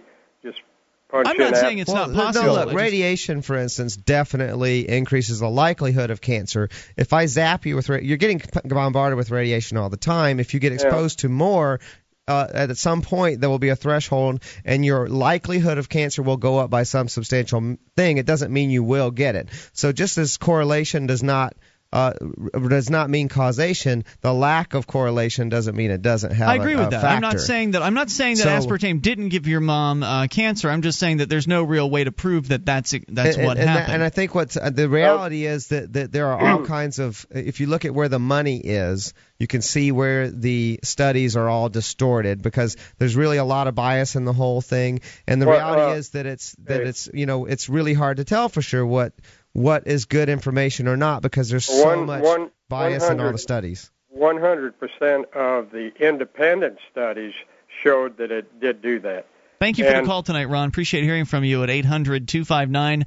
9231. Take it for what it's worth. The guy calling in with claims. I don't think you can say that it does, and I don't think you can say that it doesn't. I think what you can say is that the studies are incredibly skewed by where all the money is coming from and things like that. I lost weight, drinking diet sodas there for a while, but people calling in and saying stuff like this has kind of scared me away from it. I don't know. I quit a couple years ago. Yeah. I don't know. I'm not going to claim to know, but the high fructose corn syrup that they sweeten regular soda with isn't that great either. No, it isn't. I've cut out sodas, period, because I drink seltzer water now. I've cut out aspartame for about 2 years. I can't remember how long it's been. It's been a very long time, and it feels like, and it's completely anecdotal and unscientific, but it feels like over that period of time, and it's taken a very long time to completely leave my system because it doesn't seem to go out of your system very quickly. It feels like I'm much more clear-headed, that I don't have ADD nearly like I used to. And again, completely anecdotal, unscientific. But all I know is that the data we get out there is very difficult to rely on because it's so skewed by where the money's coming from and who bribes the FDA with the right money and so forth. It's difficult. It's really difficult to deal with. I mean, you've got somebody yourself or somebody who you love a lot that has come down with an issue, some sort of life-threatening, debilitating disease. And on one hand, you've got the medical establishment that in many ways can do a good job. Like he said, if you break your leg, you want to make sure you go and have it set appropriately by somebody that knows what they're doing. On the other hand, they also have an incentive to order a surgery when a surgery might not really be necessary. They also have an incentive to especially drugs they prescribe you with drugs, as our friend Brad Jardis was talking about earlier tonight, that they just want to get you hooked on for the rest of your life, and it may not be necessary. The doctors aren't incentivized to offer the drugs in the same way that they're incentivized to order the tests. I went in with a pain in my left arm. I guess it's been 2 years now, to the hospital, and they hooked me up to an EEG or whatever and said, yeah, things look fine here, but we'd like you to take 3 more tests. And the EEG hooking me up to that was $500. Yeah, they don't want to get sued. They want to cover their butts. Absolutely. So I basically told the doctor, look, I'm paying for this myself. Everything that you test me with, I have to pay out of my pocket. Mm-hmm. And he's like, well, I can't tell you that you're okay with this test, which is the test to tell you whether your heart's acting strangely or whatever. He couldn't go out on a limb and say after an EEG that I was okay, but he understood, and he was like, yeah, I think you'll be all right. Like, he basically said, yeah, don't worry, you'll be fine, and then sent me on. So you got these questionable... He needed you to turn the test down. He had to offer them, I guess. Yep. You've got questionable procedures in the so-called legitimate medical system. On the other hand, you've got natural remedies that, may be really effective or maybe complete bunk. So it's really hard to know what the right choice is. More coming up. Hour 3's on the way. This is Free Talk Live. From the last margins of the land of Big Brother comes a new pro-freedom website. The UK Libertarian rails against the country's ridiculous regulation, its crumbling National Health Service, its disintegrating government schools, and the political parasites leeching more of our freedom every single day. Visit us at www.theuklibertarian.com.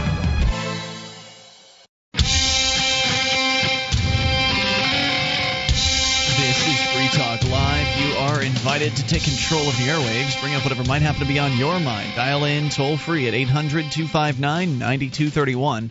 That's the SACL CAI toll-free line as we launch into the third hour of the program. Tonight, it's Ian with you. And Dale. And Mark. And you can join us online at freetalklive.com. We give you the features on the site. Those other talk show hosts want to charge you for their websites. Ours is free, and we give you more for free than they'll charge you for. Head over to freetalklive.com and enjoy. So, been talking about the healthcare thing tonight, and actually significantly for the first time this week. It came up here and there, but we really had the chance finally to dig in to some of the details, because I've been curious as to what the details are. And so U.S. News and World Report is going to lay out what their interpretation of this, 3,000-page healthcare reform bill is. Now, let me make it clear. I do not support the status quo of healthcare prior to the Barack Obama healthcare reform bill. It's it was already a socialist healthcare system. This is just making it even more government controlled. Now, there are still some private options out there, and in many socialized countries, there are private healthcare options. In fact, we had an email last week or a story last week about one South American country where the private options are far more affordable than they are here in the United States. Wasn't it El Salvador? I don't recall. But they have it might have been right. That might be right, El Salvador. But they also have a socialized healthcare system. It's just that it's so awful that people know that they know where they're going to get the best care from. So they go and they patronize the private clinics, which luckily haven't been outlawed.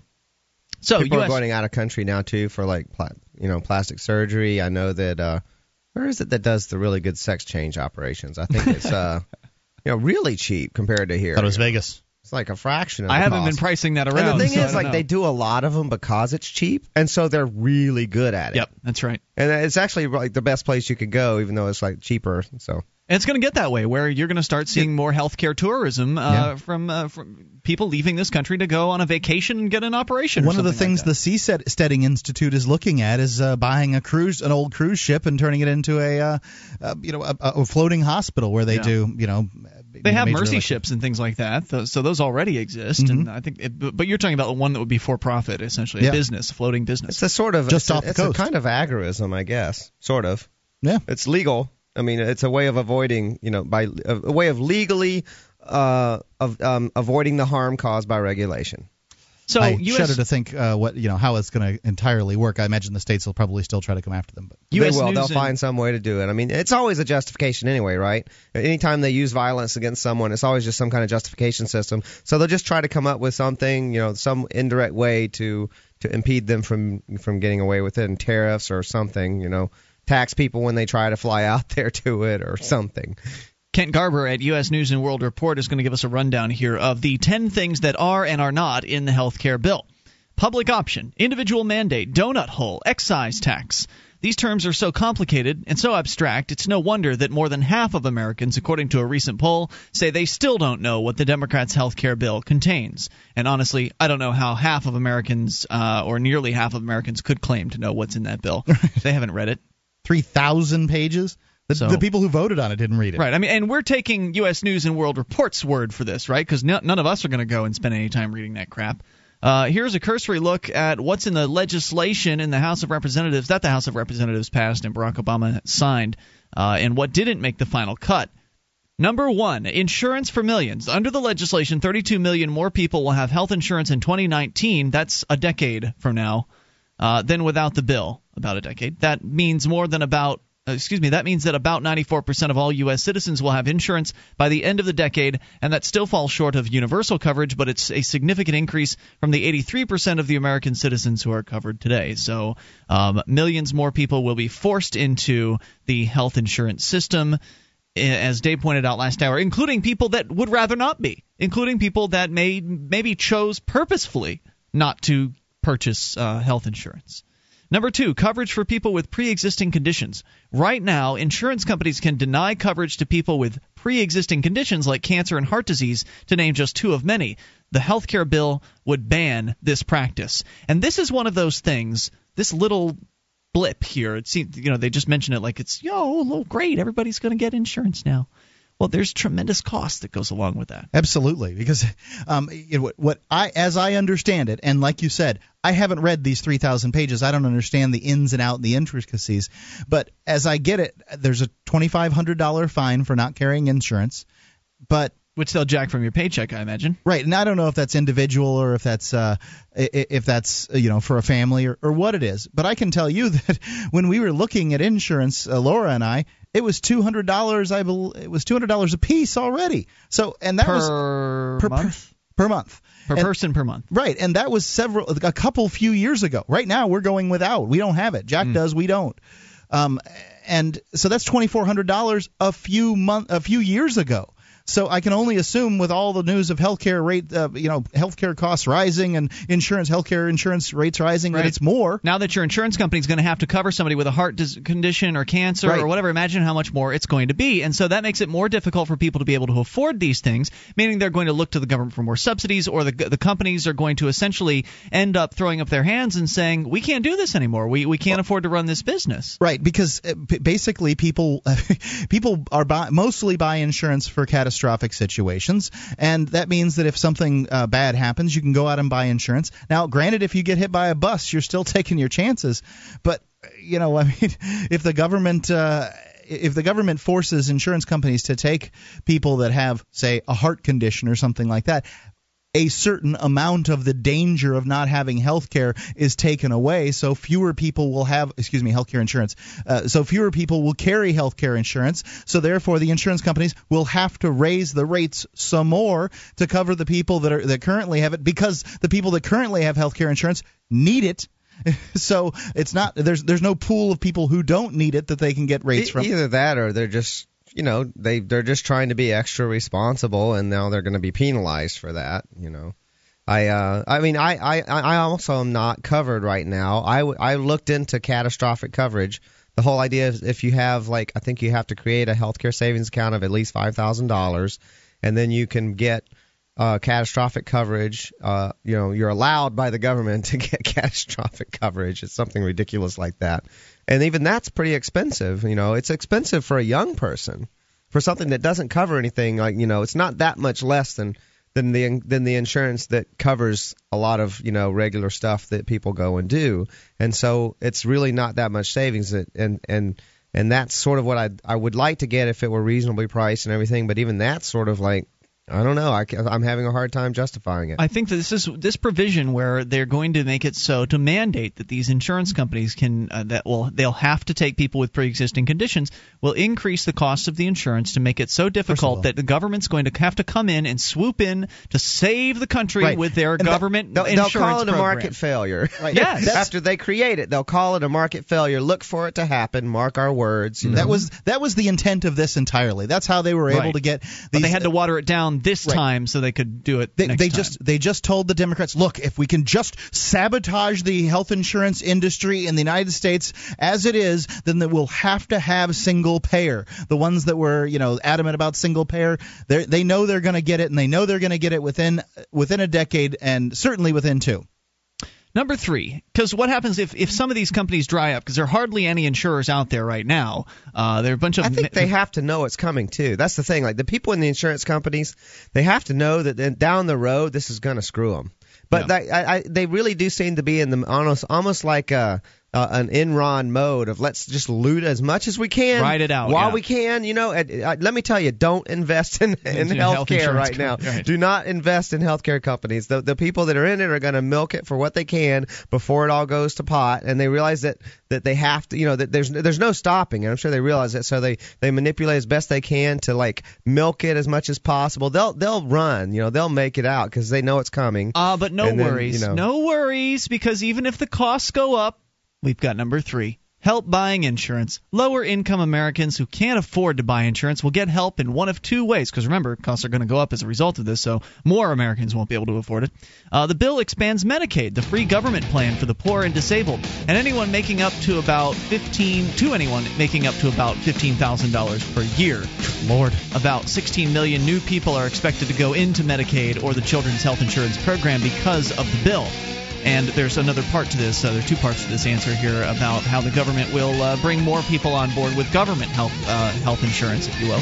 800-259-9231 or just government subsidized health care. More coming up. This is Free Talk Live. This Your Family Today tip is brought to you by Nestle Juicy Juice, creators of the Juicy Juice Brain Development and Juicy Juice Immunity Fruit Juice beverages. For more information, visit us at juicyjuice.com. When it comes to staying healthy, the digestive system is a great place to start. It's 70% of the immune system. Look for kid-friendly foods that are high in fiber, like popcorn and yogurt. Prebiotic fiber helps the good bacteria in the gut flourish, while simple sugars like high fructose corn syrup only help the bad, leading to bloating and discomfort. For more tips like these, visit us at parenthood.com/yourfamilytoday.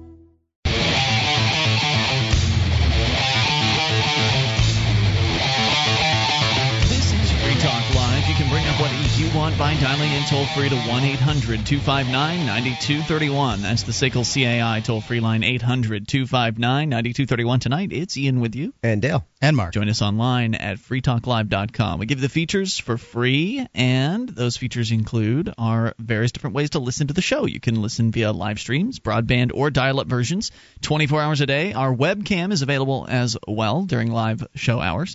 And the listen lines. You can dial up via any phone that can call long distance and hear Free Talk Live any old time you want to. Get all the details on all of those listening options and listen in for free over at listen.freetalklive.com. That's listen.freetalklive.com. Just trying to get a grasp of what exactly, some of at least, what the healthcare reform legislation entails. usnews.com, U.S. News and World Report. Kent Garber reporting on this here. So he's saying that lower-income Americans, we're on number 3 as far as what this thing does, lower-income Americans who can't afford to buy insurance, which will be more of them because, well, this bill is going to increase the cost of insurance by mandating that they take on people who have pre-existing conditions and that sort of thing. They will be able to get signed up for Medicaid, which is a free government plan for the poor and disabled. They're going to expand it to anybody who's making up to around $15,000 per year. So they're expecting another 16 million Americans to be going into the government healthcare program as a result of this. So it's not a government insurance program; it's just government healthcare, straight out government healthcare.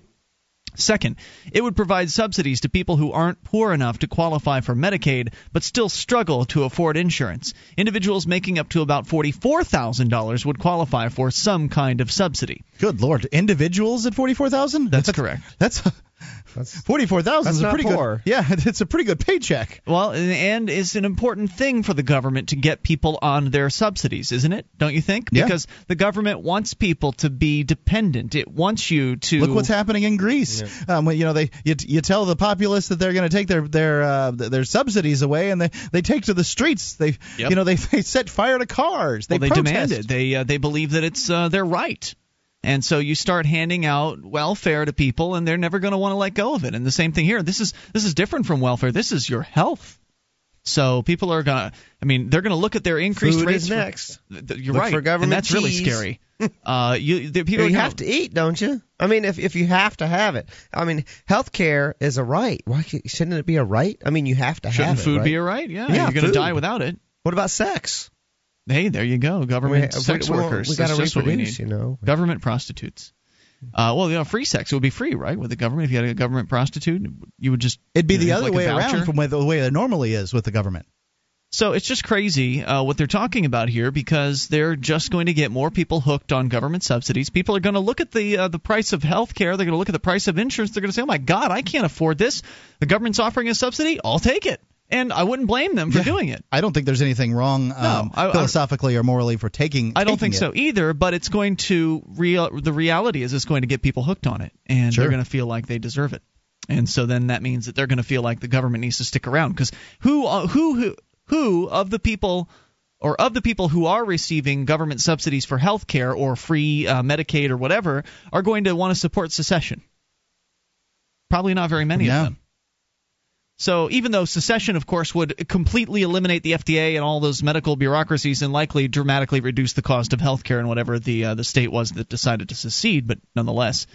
So it says here, and for people who don't get insurance from their employers, they'd be able to shop for plans on new insurance exchanges, whatever those are. Number 4, help for prescription drugs. Right off the bat, the bill will give seniors $250 rebates to help pay for prescription drugs, which are, of course, so expensive because of the FDA's multi-billion-dollar approval process. And not to mention, they've gotten more and more expensive since the patenting. The drug subsidization that went on during the Bush administration. Yep. So they just keep increasing the cost of manufacturing these medications, and so that instead of reducing the regulations, instead of allowing the marketplace to self-check itself and to have third-party verification companies like Underwriters Laboratories check out these pills and test them without having all the bureaucratic overhead of an FDA, where it costs literally billions upon billions of dollars to get a drug approved. Instead of eliminating the bureaucracy, instead of eliminating the hoops, well, they'll just keep building hoops and just give people subsidies. Because that won't come crashing down from an economic standpoint someday. Where's the money come from for these subsidies, huh? Where does it come from? The rich people, they have too much money. Or they print it out. One or the other, right?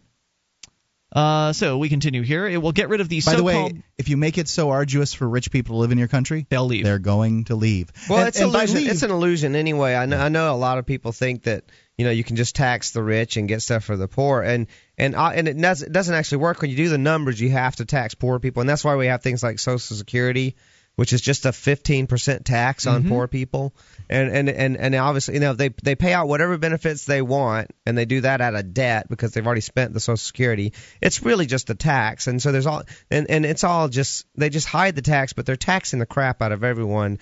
Most definitely the poor people as well. It's really just an illusion that we're going to tax the rich people and give stuff to the poor people. It's true. And the rich people are the ones that have the tax attorneys so they can get out of paying these things. They got the loopholes. And the fact is, I know that I've seen programs for rich people to go to change their citizenship to other countries, and then Protect they can you can live wherever you want.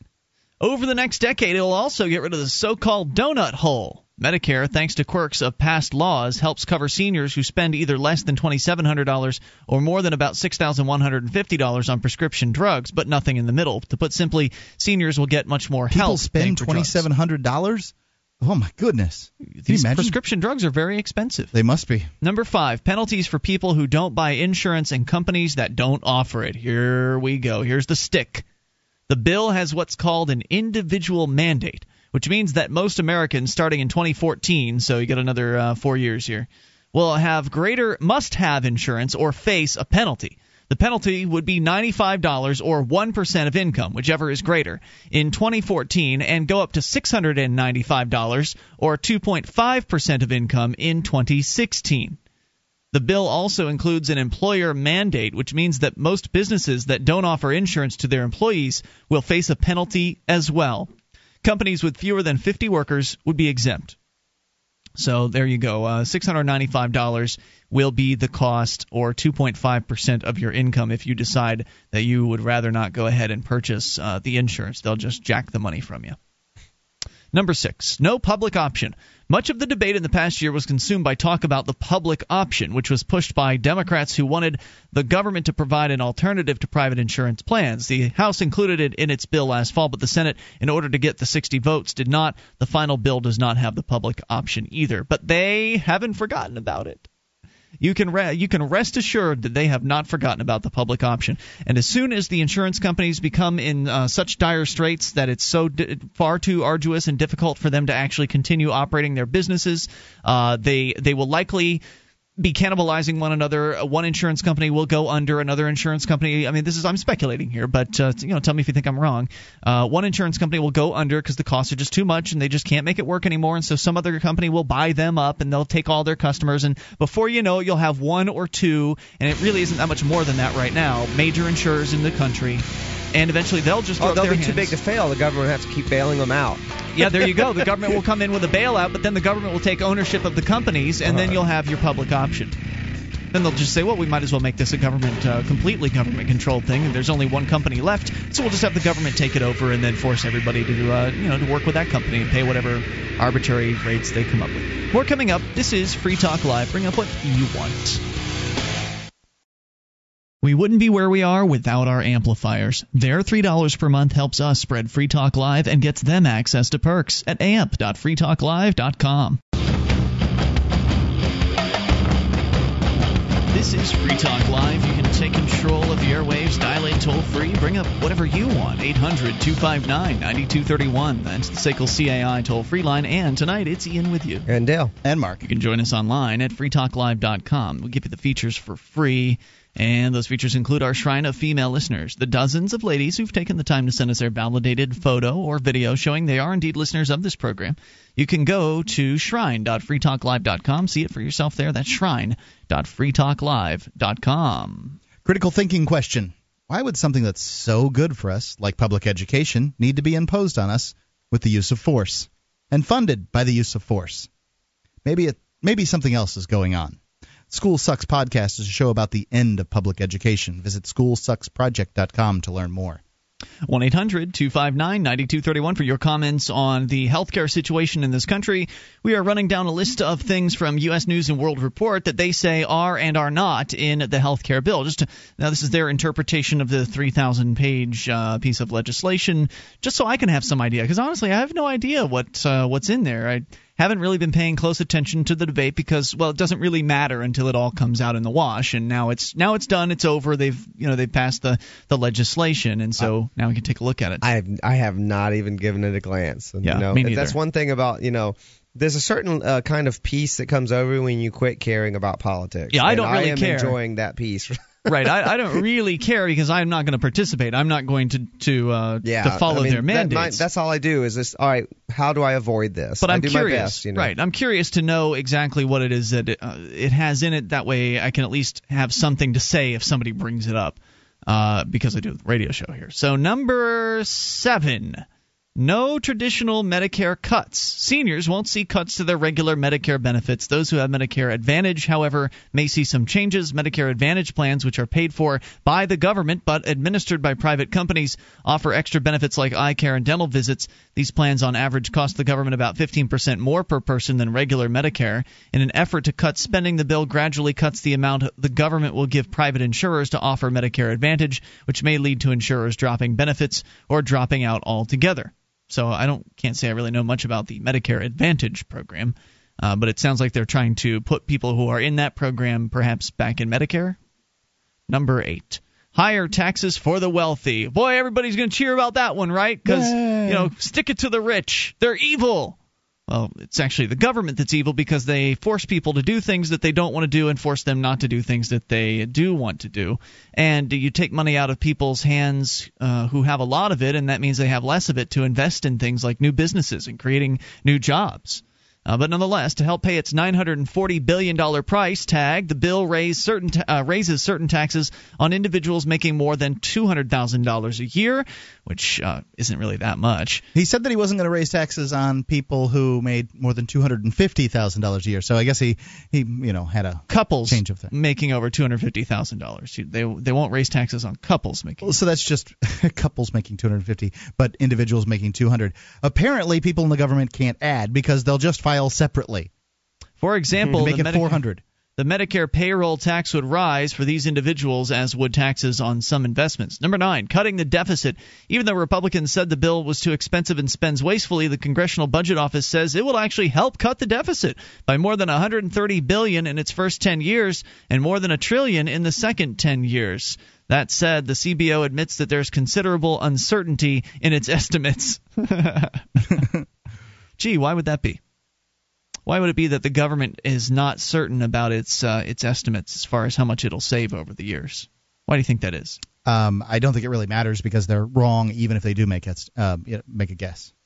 Well, because they can't calculate. I mean, they have no real ability to know what's going to come, and they don't ever predict themselves as spending more than they budget for, which is always what ends up happening. Whenever a government program is proposed, whether it's healthcare or whether it's fixing a road or building a new school or whatever it is that they need to outlay some money for, it ends up costing 3 times, 5 times, 7 times, 12 times. Who knows how much it always costs more than they originally budgeted it for.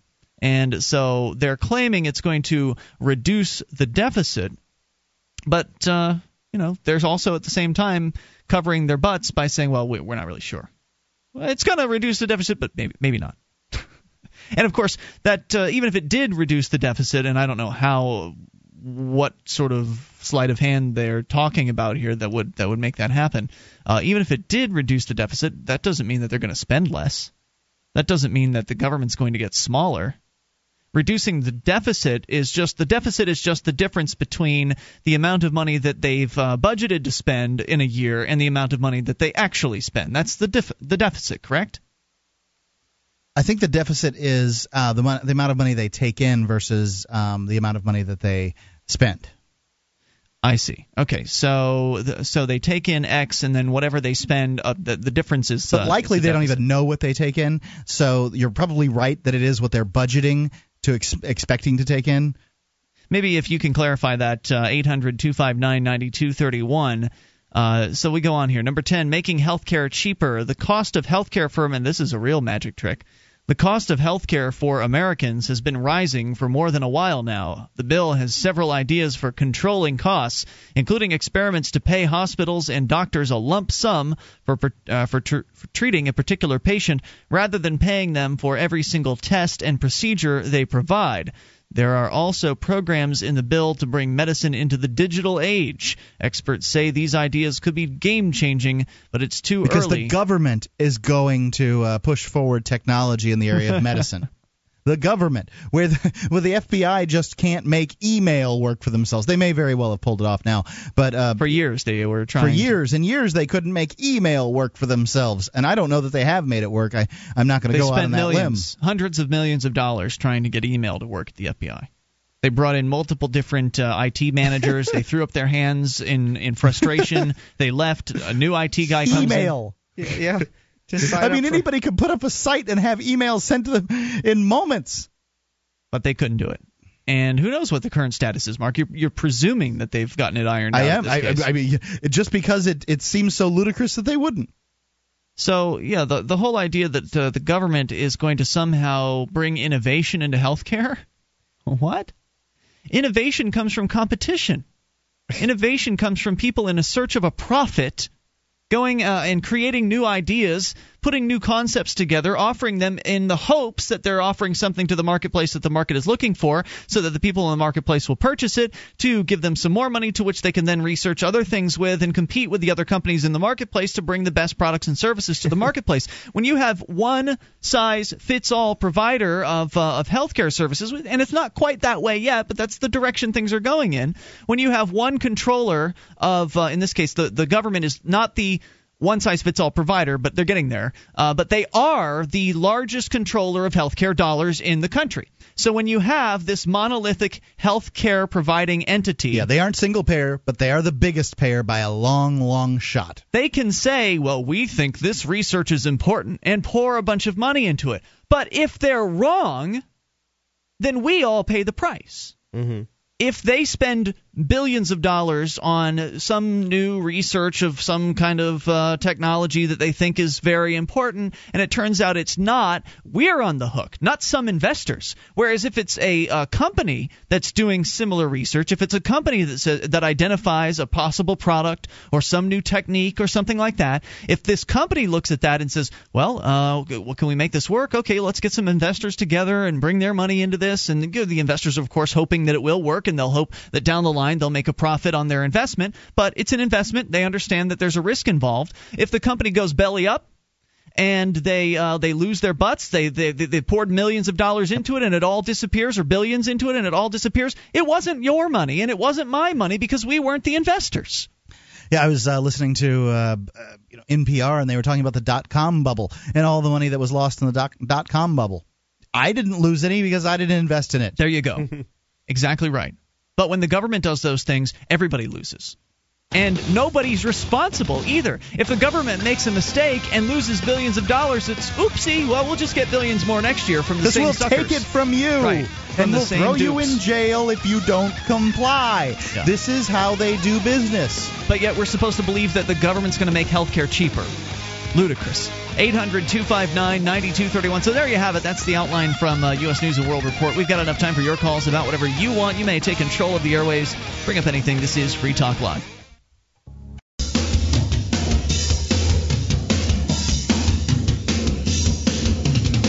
This is Free Talk Live. You can take control of the airwaves and dial in toll-free at 800-259-9231. That's the SACL CAI toll-free line. 1-800-259-9231. Tonight, it's Ian with you. And Dale. And Mark. Inviting you to our website at freetalklive.com. All the features we give to you, so enjoy those. And if you like the show and you want to help support Free Talk Live, well, you are welcome to become a Free Talk Live amplifier. For as little as $3 a month, we'll take that money in, reinvest it into the show, getting on more radio stations around the country, bringing more internet listeners on board, and exposing new people to the ideas of freedom. That's a good thing, right? Well, you get perks, too. To sweeten the deal, you get access to the AMP-only call-in lines, the AMP-only forum, the AMP-only podcast, which is basically our show minus the commercials that we normally put in the podcast. Go to amp.freetalklive.com.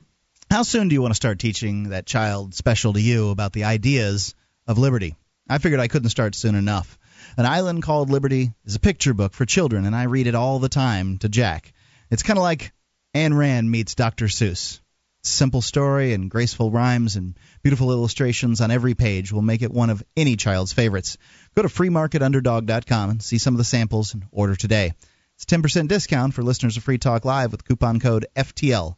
An Island Called Liberty at freemarketunderdog.com. Did I say underdog.com the first time, or did I say underground? Honestly, I was looking at my show prep. I get a little confused. It's freemarketunderdog.com. And it's Ayn Rand. Oh, whatever. What did you call her there?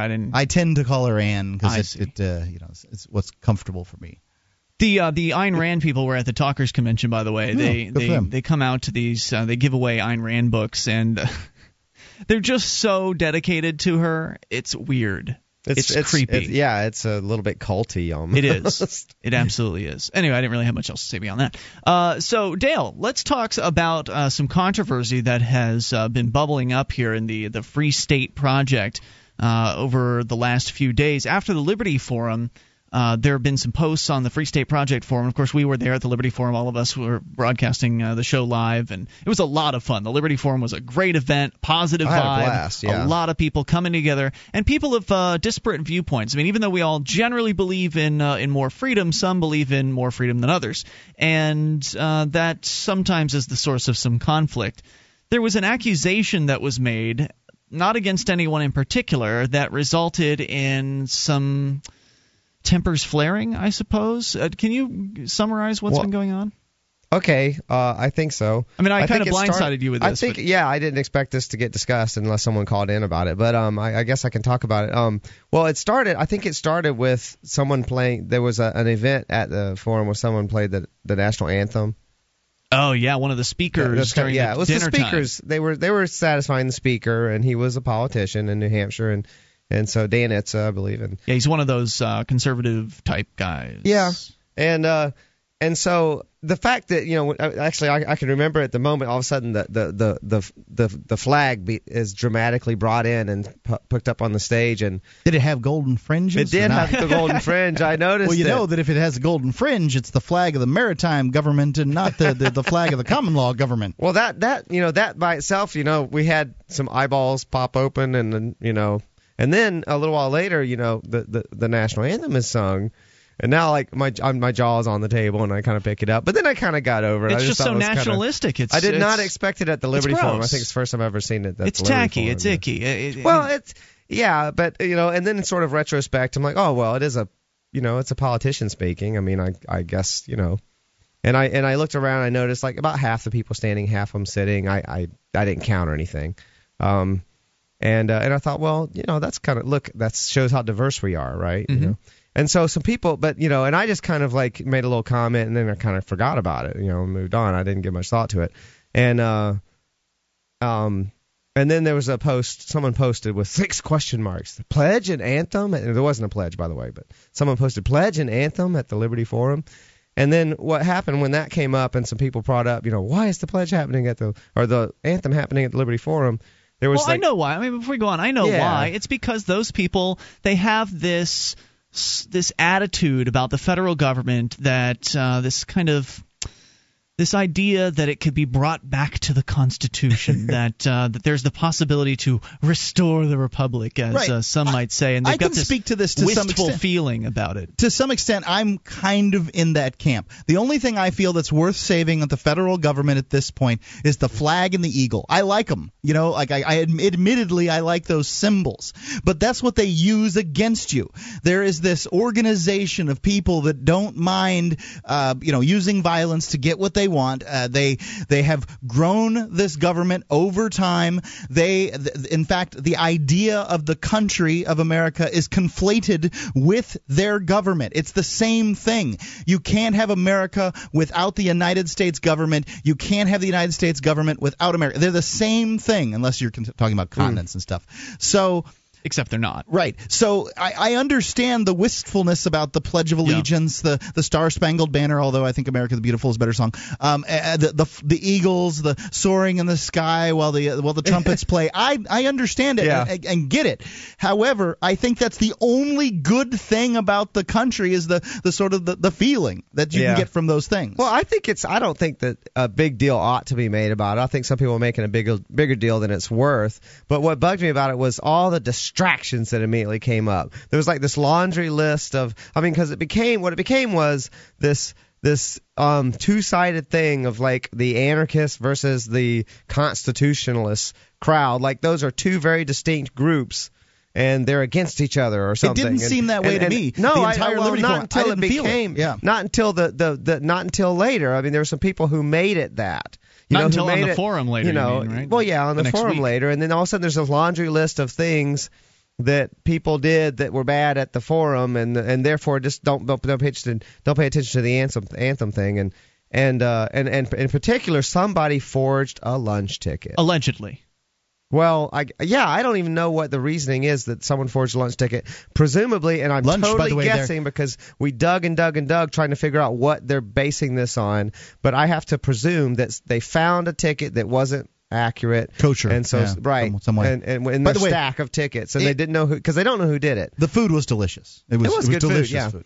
And so they don't know who did it, and basically a huge controversy erupted. Someone went to like the Alt Expo room and to the ALL, the Alliance of Libertarian Left table, and said, "You guys are anarchists, right? You believe, you need to tell your people that theft and fraud are wrong." Your people. How would you know that these were the folks that did it? I mean, that there was like some kind of a process of elimination whereby it couldn't have been a constitutionalist who did it. It had to be someone who was an Alt Expo crowd, because those are the people who come and don't buy tickets. Well, I'd have to see more. I'd have to see more evidence. That in and of itself doesn't sound conclusive to me. I don't. Well, just the implication though that.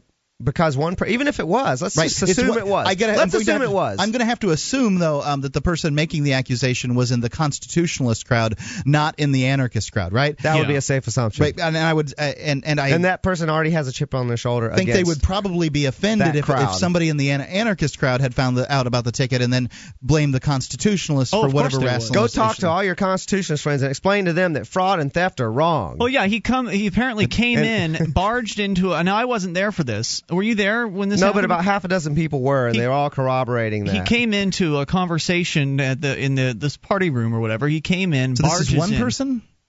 One person came in, barges in, and immediately points at them and wags his finger in their face and starts talking about how they need to have a talk in a very with condescending manner, and it starts becoming about your principles. And if you don't give a lecture to your people, your community, that fraud and theft are wrong, if you don't give them a lecture about this, then you are condoning fraud and theft. You're advocating fraud and theft, as though it's this guy's responsibility. Well, I think if you knew somebody stole something, if you know who it is. Or one person said, or if you knew that a group of people did something, like a classroom, and something comes up broken or something like that, you can lecture the classroom on the behavior or some. I think that's. But to guess that. It could have been somebody who wasn't involved in the organization at all. I mean, it seems unlikely. Well, and first of all, and it's not just. And I'm sorry, I have a problem. Of course, I have a problem with the whole process of elimination. That's the Alt Expo types that don't buy tickets. Because I would describe myself as an Alt Expo type, and I did buy tickets. I bought the full package. Every time they have one, I go to an Alt Expo, and I think they're awesome. I enjoyed this one and learned something about it's just not energy. That black and white. I'm sorry, there's a lot of overlap. There are people who I'm sure are constitutionalist types that are working at Pizza Hut who can't buy a $200 ticket for the weekend. But even if it was, even if you knew it was somebody who was one of the Alt Expo people, the anarchist crowd, even if you knew that it was they who made this forgery, would it be the responsibility of the guy who organized the Alt Expo room to talk to every single one of the anarchists in attendance about being honest and not stealing? If they don't, they're advocating fraud and theft. It's crazy. Anyway, we're out of time for the radio side of things. We're actually going to keep this going here for a little bit on our internet version of the program over at listen.freetalklive.com. So join us there for a little bit more. And radio listeners, we'll see you tomorrow night. freetalklive.com in the meantime.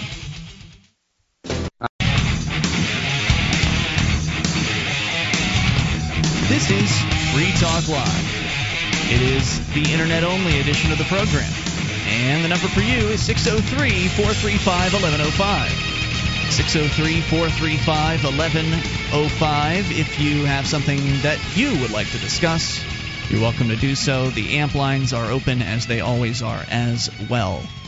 So we came to the end of the segment there in our radio show, but we're still kind of discussing this idea that somebody apparently forged a dinner ticket or lunch ticket, actually. At the Liberty Forum over the weekend. Now, it's an allegation, and they don't know who did it, because I guess they allegedly found out later on, and somebody jumped to a conclusion and figured that, well, because the people that were attending the Alt Expo, the alternative exposition that was going on in the same hotel, were not likely to purchase tickets, or less likely to purchase tickets for the actual Free State Project Liberty Forum, that therefore it must have been one of them, them being mostly anarchists. Therefore, it must have been an anarchist who came in there and essentially scammed a free lunch out of the system, if you will. That was the allegation, correct? Yeah, it was essentially process of elimination. And so then presumably, the guy who puts together the Alt Expo, and I know it's multiple people, but there's one kind of guy that is the face, if you will, of Alt Expo, Jack Shimmick.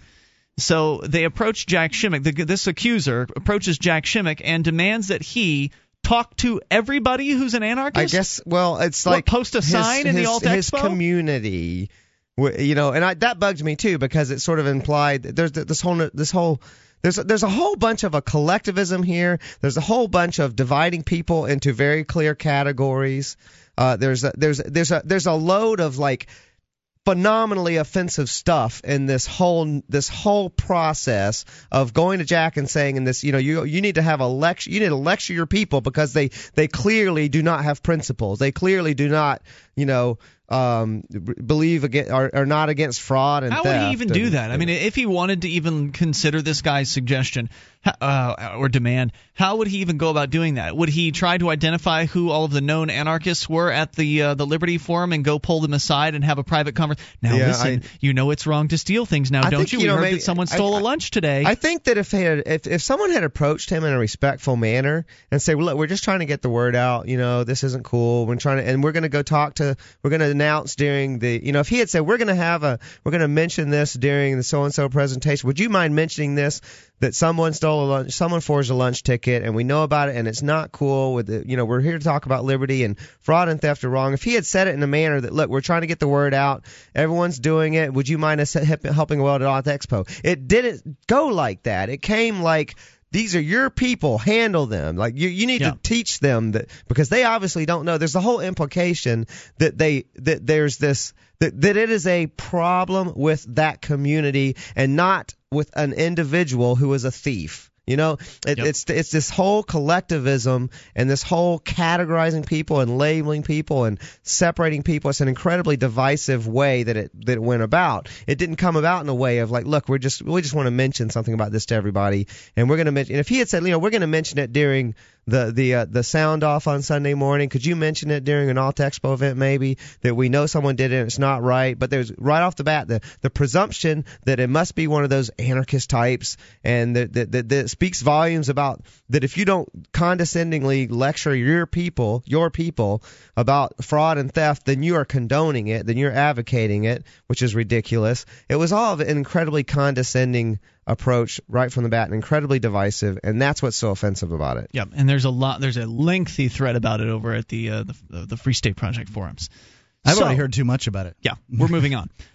In other Free State Project news, Mark, you have an announcement to make. Well, actually, I have two. There's a real quick one here from a friend of mine.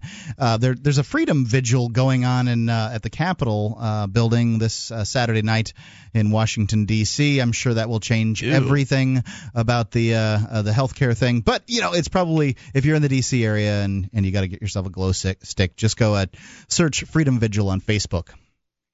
There you go. Plug.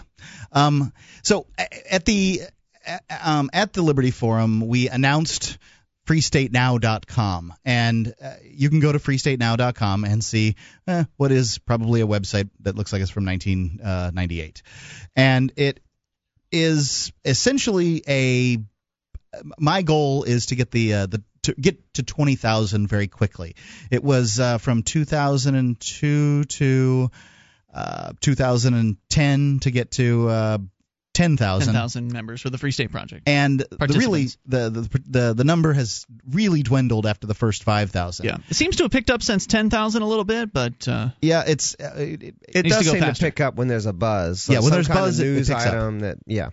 And we usually get several dozen signers just from news articles. But we need more, and we need more sooner rather than later. Right, because the Free State Project 20,000 number isn't going to basically at the rate it's going, you're talking about 2026 or something like that. And you're not going to it's going to some of the early signers are going to be dead. So you can be sure that they're not going to move at that point. And so I came up with another idea on how to get to 20,000, and that is an outbound telephone program where we call people on a list of Liberty lovers, and I've managed to find several different lists. There are Liberty magazine type things out there. There are lists of people registered as libertarian voters. There are all kinds of lists. I've gotten one that I've tested, and the numbers came out pretty good. I got a couple of signers, and to me that says that this is going to work as well as I thought it was going to work. How many hours of calling did it take to get 2 signers? Less than 2. It's pretty good. But that's early on. Jason Osborne from SACL CAI has telephony software that essentially will. You're constantly going to be talking to somebody on the phone. You'll have your headset on from your phone, and it'll never hang up. You'll just once you get off the phone, the computer program will bring somebody else new into you, and you'll talk to them, and so there won't be any dialing. You'll have different people that are on duty during a certain period of time. When this software is operating, it's calling out to different people, and it's waiting for somebody to actually pick up the phone. That's when it routes the call to an operator. Yeah, correct? My intention is to have 4 to 6 liberty-loving free stater movers is my intention, because, well, it's kind of hard to tell somebody, hey, you want to sign up for the Free State Project and we'll both move to New Hampshire. It'll be great. It makes it a little more powerful for somebody to say, I'm here, this is awesome, come join me. Yeah, things are happening, and that's my intention is to get free staters. It's also nice for the money to kind of stay in the movement, Well, I think that helps. The movement is still people that have signed up for the Free State Project, and I wouldn't, but I just think that it's more powerful, really. Yeah. It's to me, it's not about where the money goes or anything like that. It's about the power that a person would be able to come across with. So my intention is to not have volunteers. I know that volunteers are cheap, and there are out there these wonder volunteers that really will get a bunch of things going. However, mostly with volunteers, what you get are people that are too busy to participate on this day. They just essentially are unreliable, and that's fine. You get what you pay for, and that's why I intend to pay reasonably well for people who are willing to sit at home. And I think I'm going to make the calls from 6 p.m. to 9 p.m. or something like that. And then on Saturday, maybe a little longer, so maybe 20 hours a week worth of calling. Well, you can also only put in so many volunteer hours if you're also having to work for a living. Sure. If you want someone to put out 40 hours a week, which is a lot more powerful than doing it in their free time. If somebody wants to start a volunteer calling program to complete the Free State Project, I support them in doing that. That is not what I'm doing, and good luck. I'm gonna run the professional one, and this is and by running a professional one, I believe I can make more claims, and also more claims. Yeah, claims. I have some experience in this. I'm the guy who essentially took the ball in the 850 yard line with the first 1,000 project and ran it across the 1,000 yard line. Otherwise, it probably would have languished, and the Free State Project would have had another failure. Mm-hmm. And so in this situation, the Free State Project is spending $100 per signer. As far as all of the advertising they're doing and everything they're putting out into the realm of the world of getting the message out about the Free State Project, and then signers coming back to how many months per month, what they're putting out, how many signers are getting per month divided by, it comes out to $100. That's the number that I have heard, and I can only assume what that means is that they put the money out, and then they the money that they you never know where things come from. So they're spending $100 for every one signer, and this project that I'm putting together is going to be $35 a signer, so it's a third of what they're spending. And I'm all indications that I've had up to this point is this is a fabulous idea that is simply going to work. Jason Osborne has gotten the computer interface. He's been working on that. He's got the database thing all set up. Essentially, people will be able to log onto a website. My callers will be able to log onto a website, and their phone number will be hooked into his phone computer thing, and it's just going to fly right through, and people are going to say yes or they're going to say no. Let me pull up the script real quick. Basically, what my intention is to bring So you're going to train these people? Yeah, absolutely. I'm going to train them in essentially this is telemarketing. It's telemarketing to a warmer crowd than it's not cold calling. Yeah, it's cold. It is cold calling from the official terminology, but you're not trying targeted. To sell. Yeah, it's targeted cold calling. You're not just picking names out of a phone book. You're getting names trying to sell them a condominium in Bermuda or something like that. You're getting names from different organizations that are of a liberty appeal from around the country, correct? Right, and they're gonna call these people. They're I intend, you taught me this, Ian, actually, is to be extraordinarily respectful of the people's time. And if they can't talk now, maybe they can talk later. Mm-hmm. And that's my intention, is to get them essentially to commit that, yes, I have a few minutes to talk to you. And once they do, you talk to them about how things are going, for liberty in their town, in their state, and on a federal level for them. And they'll likely tell you about their frustrations with nothing happening.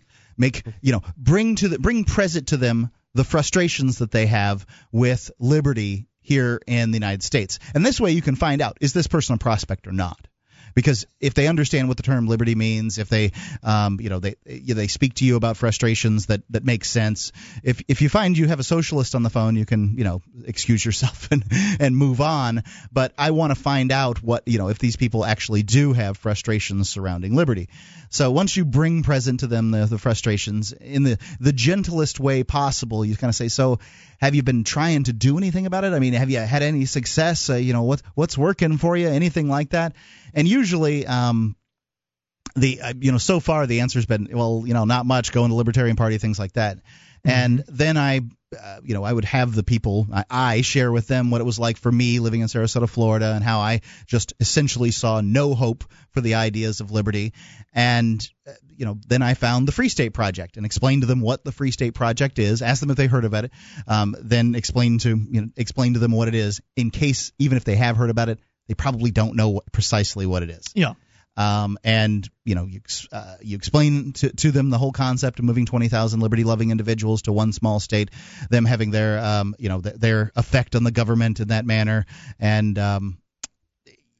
ask them, does this sound like something that you'd be interested in doing? I mean, if 20,000 liberty-loving individuals committed to move to one state and to bring that state to forward into the ideas of liberty, would that be something that you think you could commit yourself to? And if they say yes, they're a signer. Often that's it, right? Like that's it. And then you get them excited about the idea of it, and after they've signed up, you ask them, hey, would you like to sponsor somebody for $35 to do what you've done? Mm-hmm. Once we hit 20,000, the trigger falls, and people are going to be moving. I'm not under the impression that everybody who signs up on my calling program is going to move. I'm also not under the impression that everybody who's signed up for the Free State Project up to this point is going to move. I don't think so either. I'm not under the impression that we need 20,000 people to make liberty happen here in New Hampshire. A few thousand would be tremendous. Right. Right now there are... But hitting that number is a powerful psychological... Right. Hitting the number is going to say, right, to say to the media organizations that have called us dead. And Michael Medved, I have heard him say the Free State Project is dead. It is over. It's only halfway there, and it's not on time. Well, this was quite some time ago. Okay. And it really, the sign-ups dwindled at 5,000. This project probably should have been kicked into gear 2 or 3 or 4 years ago. But I know some people. I've seen people complaining on forums that there was a deadline and we didn't make it, and 2006. Why are we still going? And sure, and it's a legitimate gripe. It absolutely is. None of these things really matter because, of my opinion, the Free State Project is a success. The 800 people who there's 800, I've never seen activism like this in my life. Yeah. The 800 people that have moved already. There are probably more than 800 that have moved, but 800 have claimed that they've moved. They are making things happen in this state. So, as far as I'm concerned, if another 800 move just because the 20,000 number was hit, I think we're home free. But I'd love to see 8,000 move. Yeah. As far as I'm concerned, the 20,000 number is really a hindrance and a stumbling block for the Free State Project. So it needs to get done. It needs to get taken care of. And what's the difference between somebody going on a website and saying that they would be willing to move as to saying on the telephone that they're willing to move? As far as I'm concerned, you've got their assent either way. On the telephone, we do send an email. We essentially sign them up for the Free State Project on the website, and then they send an email validation to that person, and we explain to them they're going to have to validate through their email. Mm-hmm. And so you actually go through the process of signing them up over the phone, and then they get the email? Exactly, but I forward. Jason's software is going to sign them up on the Free State Project's website. It's going to fill it in with us, so you're putting the info into Jason's software, and then it takes it to the.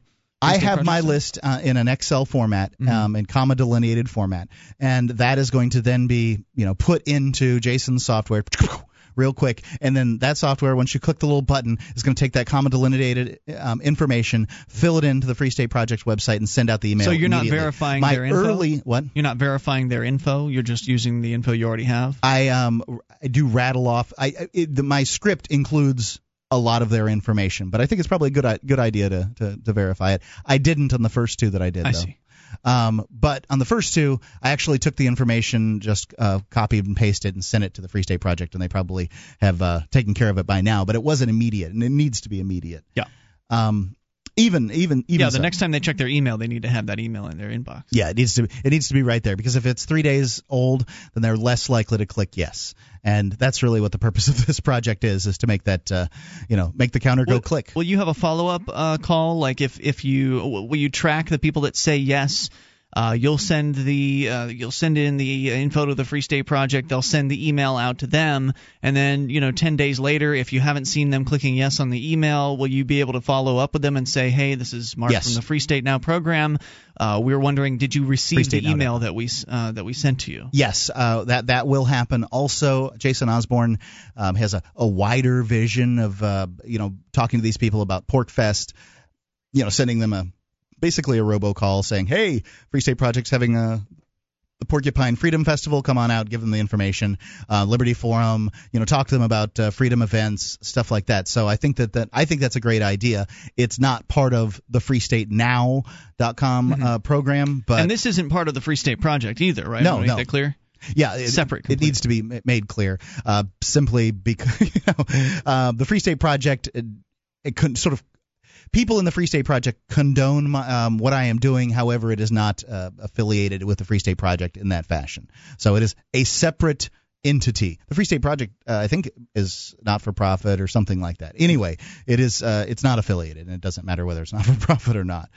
So I guess the commitment that I'm making is, if you donate $35, I'm going to do what I say I'm going to do. Whether I have a list, and these early donations, I'll sit at home and I'll make those telephone calls myself, even if I can't get this project off the ground. And there's still some bugs to work out in it. It looks to me, I believe, I wouldn't be trotting this out now if I didn't believe it. I believe everything is going to happen as I say it's going to happen, but it may not. Maybe for whatever. Maybe Jason Osborne gets hit by a meteorite tomorrow, and then I'm really screwed. And you don't have your phone system anymore. Right. Then I don't have my phone system. However, I will make this commitment to you, the listener, that if you donate $35, and there's actually three options there: $35, $105, or $350. So you can sponsor one person, 3 people, or 10 people.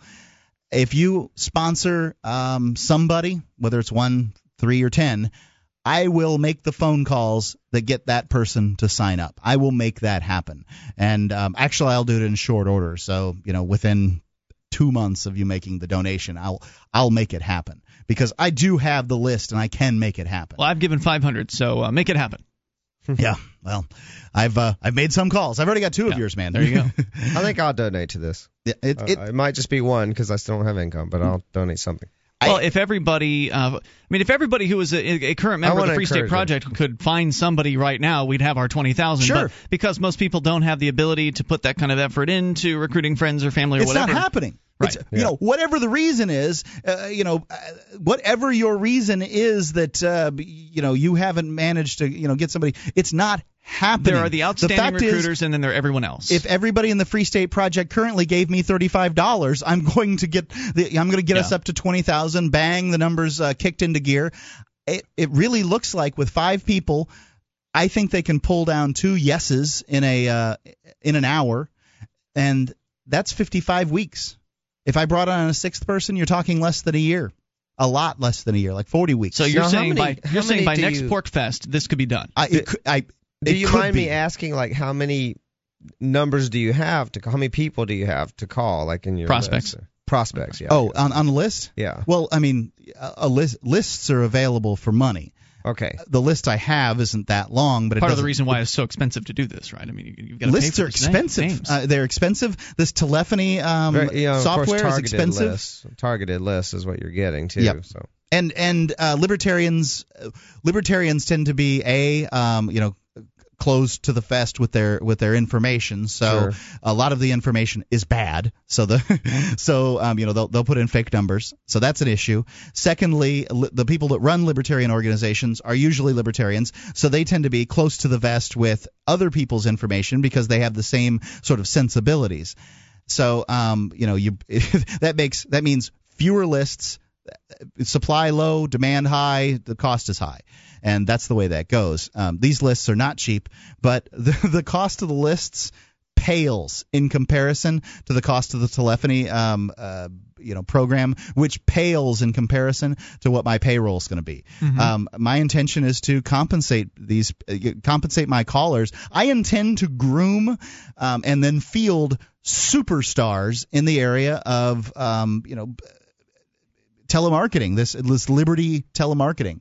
And they'll be paid based on a base plus commission? Base plus, per person they manage to get to say yes. And then there'll be a recording of the people saying yes, so there'll be a validation of that. So you make sure that they're not scamming. Actually, I don't have to do the validation because we changed the way things are going. I am not going to be doing a validation because the email is going to be sent to the individual. Mm-hmm. And so the individual will have to click on it to say that that worked or whatever. That'll be the they're validation. Not choosing, and they're not choosing who they call. It's you get the list, so it's not like they can just set up some scam where their buddies are filling out these. I've got the list. I've got the email address. They can't just set up fake emails and do it as if somebody couldn't do that already. I mean, the Free State Project. Now that they've got the new website out, their email validating again. But for months, previous to the new website being trotted out, they weren't email validating. So, the email validation wasn't going on. It's not like these things were being checked previously. My program has more thorough checking than the many of the signers of the Free State Project got. I don't believe I've email validated when I signed up, but I'm here. Mm-hmm. So it's email validation. Email validation does not indicate whether or not somebody is going to move, and that's really the long and the short of the purpose of the Free State Project. It's not to get people to sign up on a dumb list on the internet. It's to get their butts here to New Hampshire. Right. Anybody can sign a petition. It's to pick up your life and move. And as far as I'm concerned, my calling project is really a new sort of media outreach to people who may never have heard of the Free State Project, or if they have, didn't for whatever reason sign up. And so it's to bring it front and center to them and to explain why and how this is going to work better than whatever it is you've been doing. And if you can't even move, better than Free Talk Live. It works. The Free State Project. Your calling program will be better than Free Talk Live as far as recruiting. Yeah, sure. Of course it is. I mean, Free Talk Live is a push medium as opposed to this, which would be a pull medium. Mm-hmm. I was left off the track there for a second. But even if the person is, say, they're in Silicon Valley and they've got a job, doing computer stuff, making $120K a year. Their wife has a corresponding job. They just can't pick up and move to New Hampshire for whatever reason it is that they feel they can't pick up and move. No problem. You believe in the Free State Project? What I've said has been motivating to you. You think it'll work? Donate $35, and I'll find the next person I call. I bet you I can get them to say yes. Yeah, so, that's great. That's great. The purpose of it is to get us to 20,000 as quickly as we can. There's no reason that the Free State Project should be saddled with this, as far as I'm concerned, failure of a counter. What we should be concentrating on is getting people to move to New Hampshire, not to be signing up on a list. And I want that taken care of as quickly as possible. So what do you need to make this move? I mean, you're ready to go with this. You've already done an alpha calling. You've tested that out. You've got a script. What about the people? What about the people? You say you want people that are in New Hampshire. Do you already have your eye on particular people? I'm pretty good with callers, but if somebody wants to give me their information about being involved in the calling program, I'm certainly looking for that. I've got some resumes. I've got some people lined up. Sales experience preferred? I don't think that's. I am not of the opinion that experienced salespeople are necessarily good salespeople. I'm of the opinion that people are selling themselves every single day. You can sell what you believe in. Anybody can sell what they believe in. People that passion preferred. Yeah. You here's what the necessity is you need to believe in the Free State Project is the best opportunity for liberty in our lifetime. And you need to be here in New Hampshire. I prefer that. That's as I wouldn't do it any other way. I think if somebody, they're the only ones that can tell stories about being involved in things and being here on the ground. I think someone that they're just going to be more passionate because they are here experiencing it, and being here really is what really sells it. They're the ones who can field the questions. Living here for a little while, then the people are sold. They're going to have questions. The people you're calling are going to have questions about what it's like, and only somebody who's here will be able to answer that. Oh, I don't think that necessarily being here means that you're plugged into every bit of activism. No, but more so than anyone else. Maybe. I have one person in particular that I think is going to be good that isn't necessarily entirely moved at this point. And I think that they're so good and so well known, that their name is so well known in the Liberty movement that it's worth having them. So I could see that. Yeah. Someone who's like making plans to move. Making plans to move, hasn't moved yet, but maybe has been coming and visiting and it's a she. I like that. I don't even know who you're talking about. It's always better if it's a she. I mean, it's a female voice. That's like calling what's double mostly right likely there. a male list. Mostly, probably. It's going to be mostly a male list, and women listen to women, men listen to women. Women are, going to be great voices for this particular issue. So, that's the idea in a nutshell. FreeStateNow.com. I also think I need better verbiage on the website. Please don't write me and tell me that my website needs this flashing gadget doohickey, because I'm not going to put it on there. This isn't a project about building websites. This is a project about getting people to sign up. And the purpose of the website is to get people to give me money. If you have ideas of things I can do to the website, I understand it's very plain. You're more than welcome to give me some ideas on verbiage. I'd prefer actual verbiage that I can cut and paste, as opposed to here's general idea of what I think is a good idea. I need Indians, not chiefs. Chiefs, I got. So FreeStateNow.com is where people can go, and they can use the buttons right there at the top of the page to sponsor 1, 3, or 10 movers. And you have my guarantee that if you make the donation, your money isn't just going to get spent or languish or whatever. You're going to get what you pay for. And what you're paying for is $35 to make the counter go click. Currently, what the Free State Project has been paying with the donations that they've managed to solicit, and they've gotten a lot of donations. With the amount of donations they've had up to this point, I could have run that counter over to 20,000 twice. Yep. I don't know that actually, but I know that they've got a lot of donations. If they were getting $100 for their money, now it's going to be $35. I guarantee I'll make it go click. Great. Anything else you want to share? Donate. I'll donate one. Thanks. And I think and we'll encourage other people to at least sponsor one person at least. Yeah, I'm thinking about making $35 is not a huge deal. I've been thinking about putting reoccurring things on there, and once I get those up, we can update this. I'm not great with websites. I'm not great with anything, but getting on the phone and convincing people. Yeah. I'm a sales guy by nature. I'm not so technical. So when is this planning on? When's the official get go of this? It's testing right now. The software is getting put together. What can people expect? When can they expect to hear results? I think it's going to be 2 weeks. Jason's working on it. He's been able to dedicate a lot more time. There were things going on with his business. Will you be counting? Will you be actually reporting back, like how many Free State Now has gotten this week, or how many Free State Now has gotten I can do that. in a month's time? Because I think you told me this off the air, that the success that this program you expect it to have will hopefully inspire other people to say, that thing's actually working. Maybe right now they're skeptical and saying, oh yeah, right, I'm going to get these signers. It's telemarketing. Oh God. Maybe they're thinking those things. Yeah, sure. Telemarketing sucks. I mean, it's right. You're sitting down at dinner and somebody calls up and wants you to get a credit card. But then you start bringing numbers in, you start bringing real signers into the Free State Project, and you prove your proof of concept, right. basically. Well, I don't understand exactly what people would be thinking as far as telemarketing not working. The companies don't do telemarketing because it doesn't work. They do telemarketing because it does work, and this just is normally going it's crappy to work. Products you don't want. Right. You're calling people that presumably will want this product. Well, that's just it. I mean, it works for those crappy products. This is actually a good product that people, the people that are being targeted for it actually should want. Right, and their time's going to be respected, like you said. You're going to call, and if it's a good time, you're going to ask them if it's a good time to talk, and if it's not, you'll call them back another time whenever's good for them, right? Yep. And the computer's program will allow you to put a tickler on at a time that's convenient to call them, and basically the computer will. So the person will be on the phone. The caller will be on the phone. Say that they have to call back at 7:30. They'll be on the phone at 7:30. The next phone call that should come through, because the computer will make it happen, is that person that they were supposed to talk to at 7:30. So it's going to automatically call them. Yeah, it's slick, and it ain't cheap. So that's what the money. That's where the money's going, and the money is cheap compared to what it's been up to this point. Oh yeah.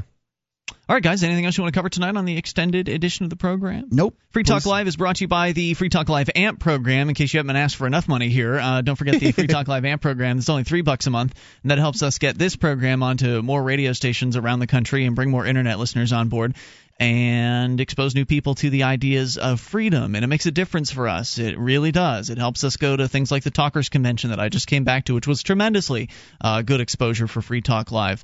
We do advertising in Talkers. We do advertising on Google. We get the word out, and it's because of our Free Talk Live amplifiers is why we're on 68 radio stations across the country. A voluntarist, true free market, pro-freedom, pro-liberty radio show in 68 radio stations around the country. Who'd have thought that'd be possible 5 years ago? They would have said it was completely impossible. And donating to freestatenow.com is an entirely different sort of donation than donating to the AMP program. The AMP program is to spread the ideas of liberty. And as far as I'm concerned, there's no more efficient way than the AMP program to do that. Whereas the Free State, I haven't seen it. I just can't imagine. You can donate to Cato, and it's a great organization. You can donate to whatever. You can pick your organization. They're all doing great stuff, but nothing is going to go as far as your money with Free Talk Live, because we're there talking to the common man in ways that they can understand about the ideas of liberty. Yeah, that's true. Yeah, if you're talking about these academic organizations that put out papers on why liberty works, they're lobbying politicians and those folks. It's useful, no doubt, but does it have the mileage that Free Talk Live does? It doesn't seem like it to me. Bang for the buck. Many of these organizations operate, their monthly operating budgets are something like $50,000, $500,000 a month. Free Talk Live, our AMP program's at less than $4. $5. It's like $4 or $5. It's dwindling. It's dwindled from down from 48. Yeah.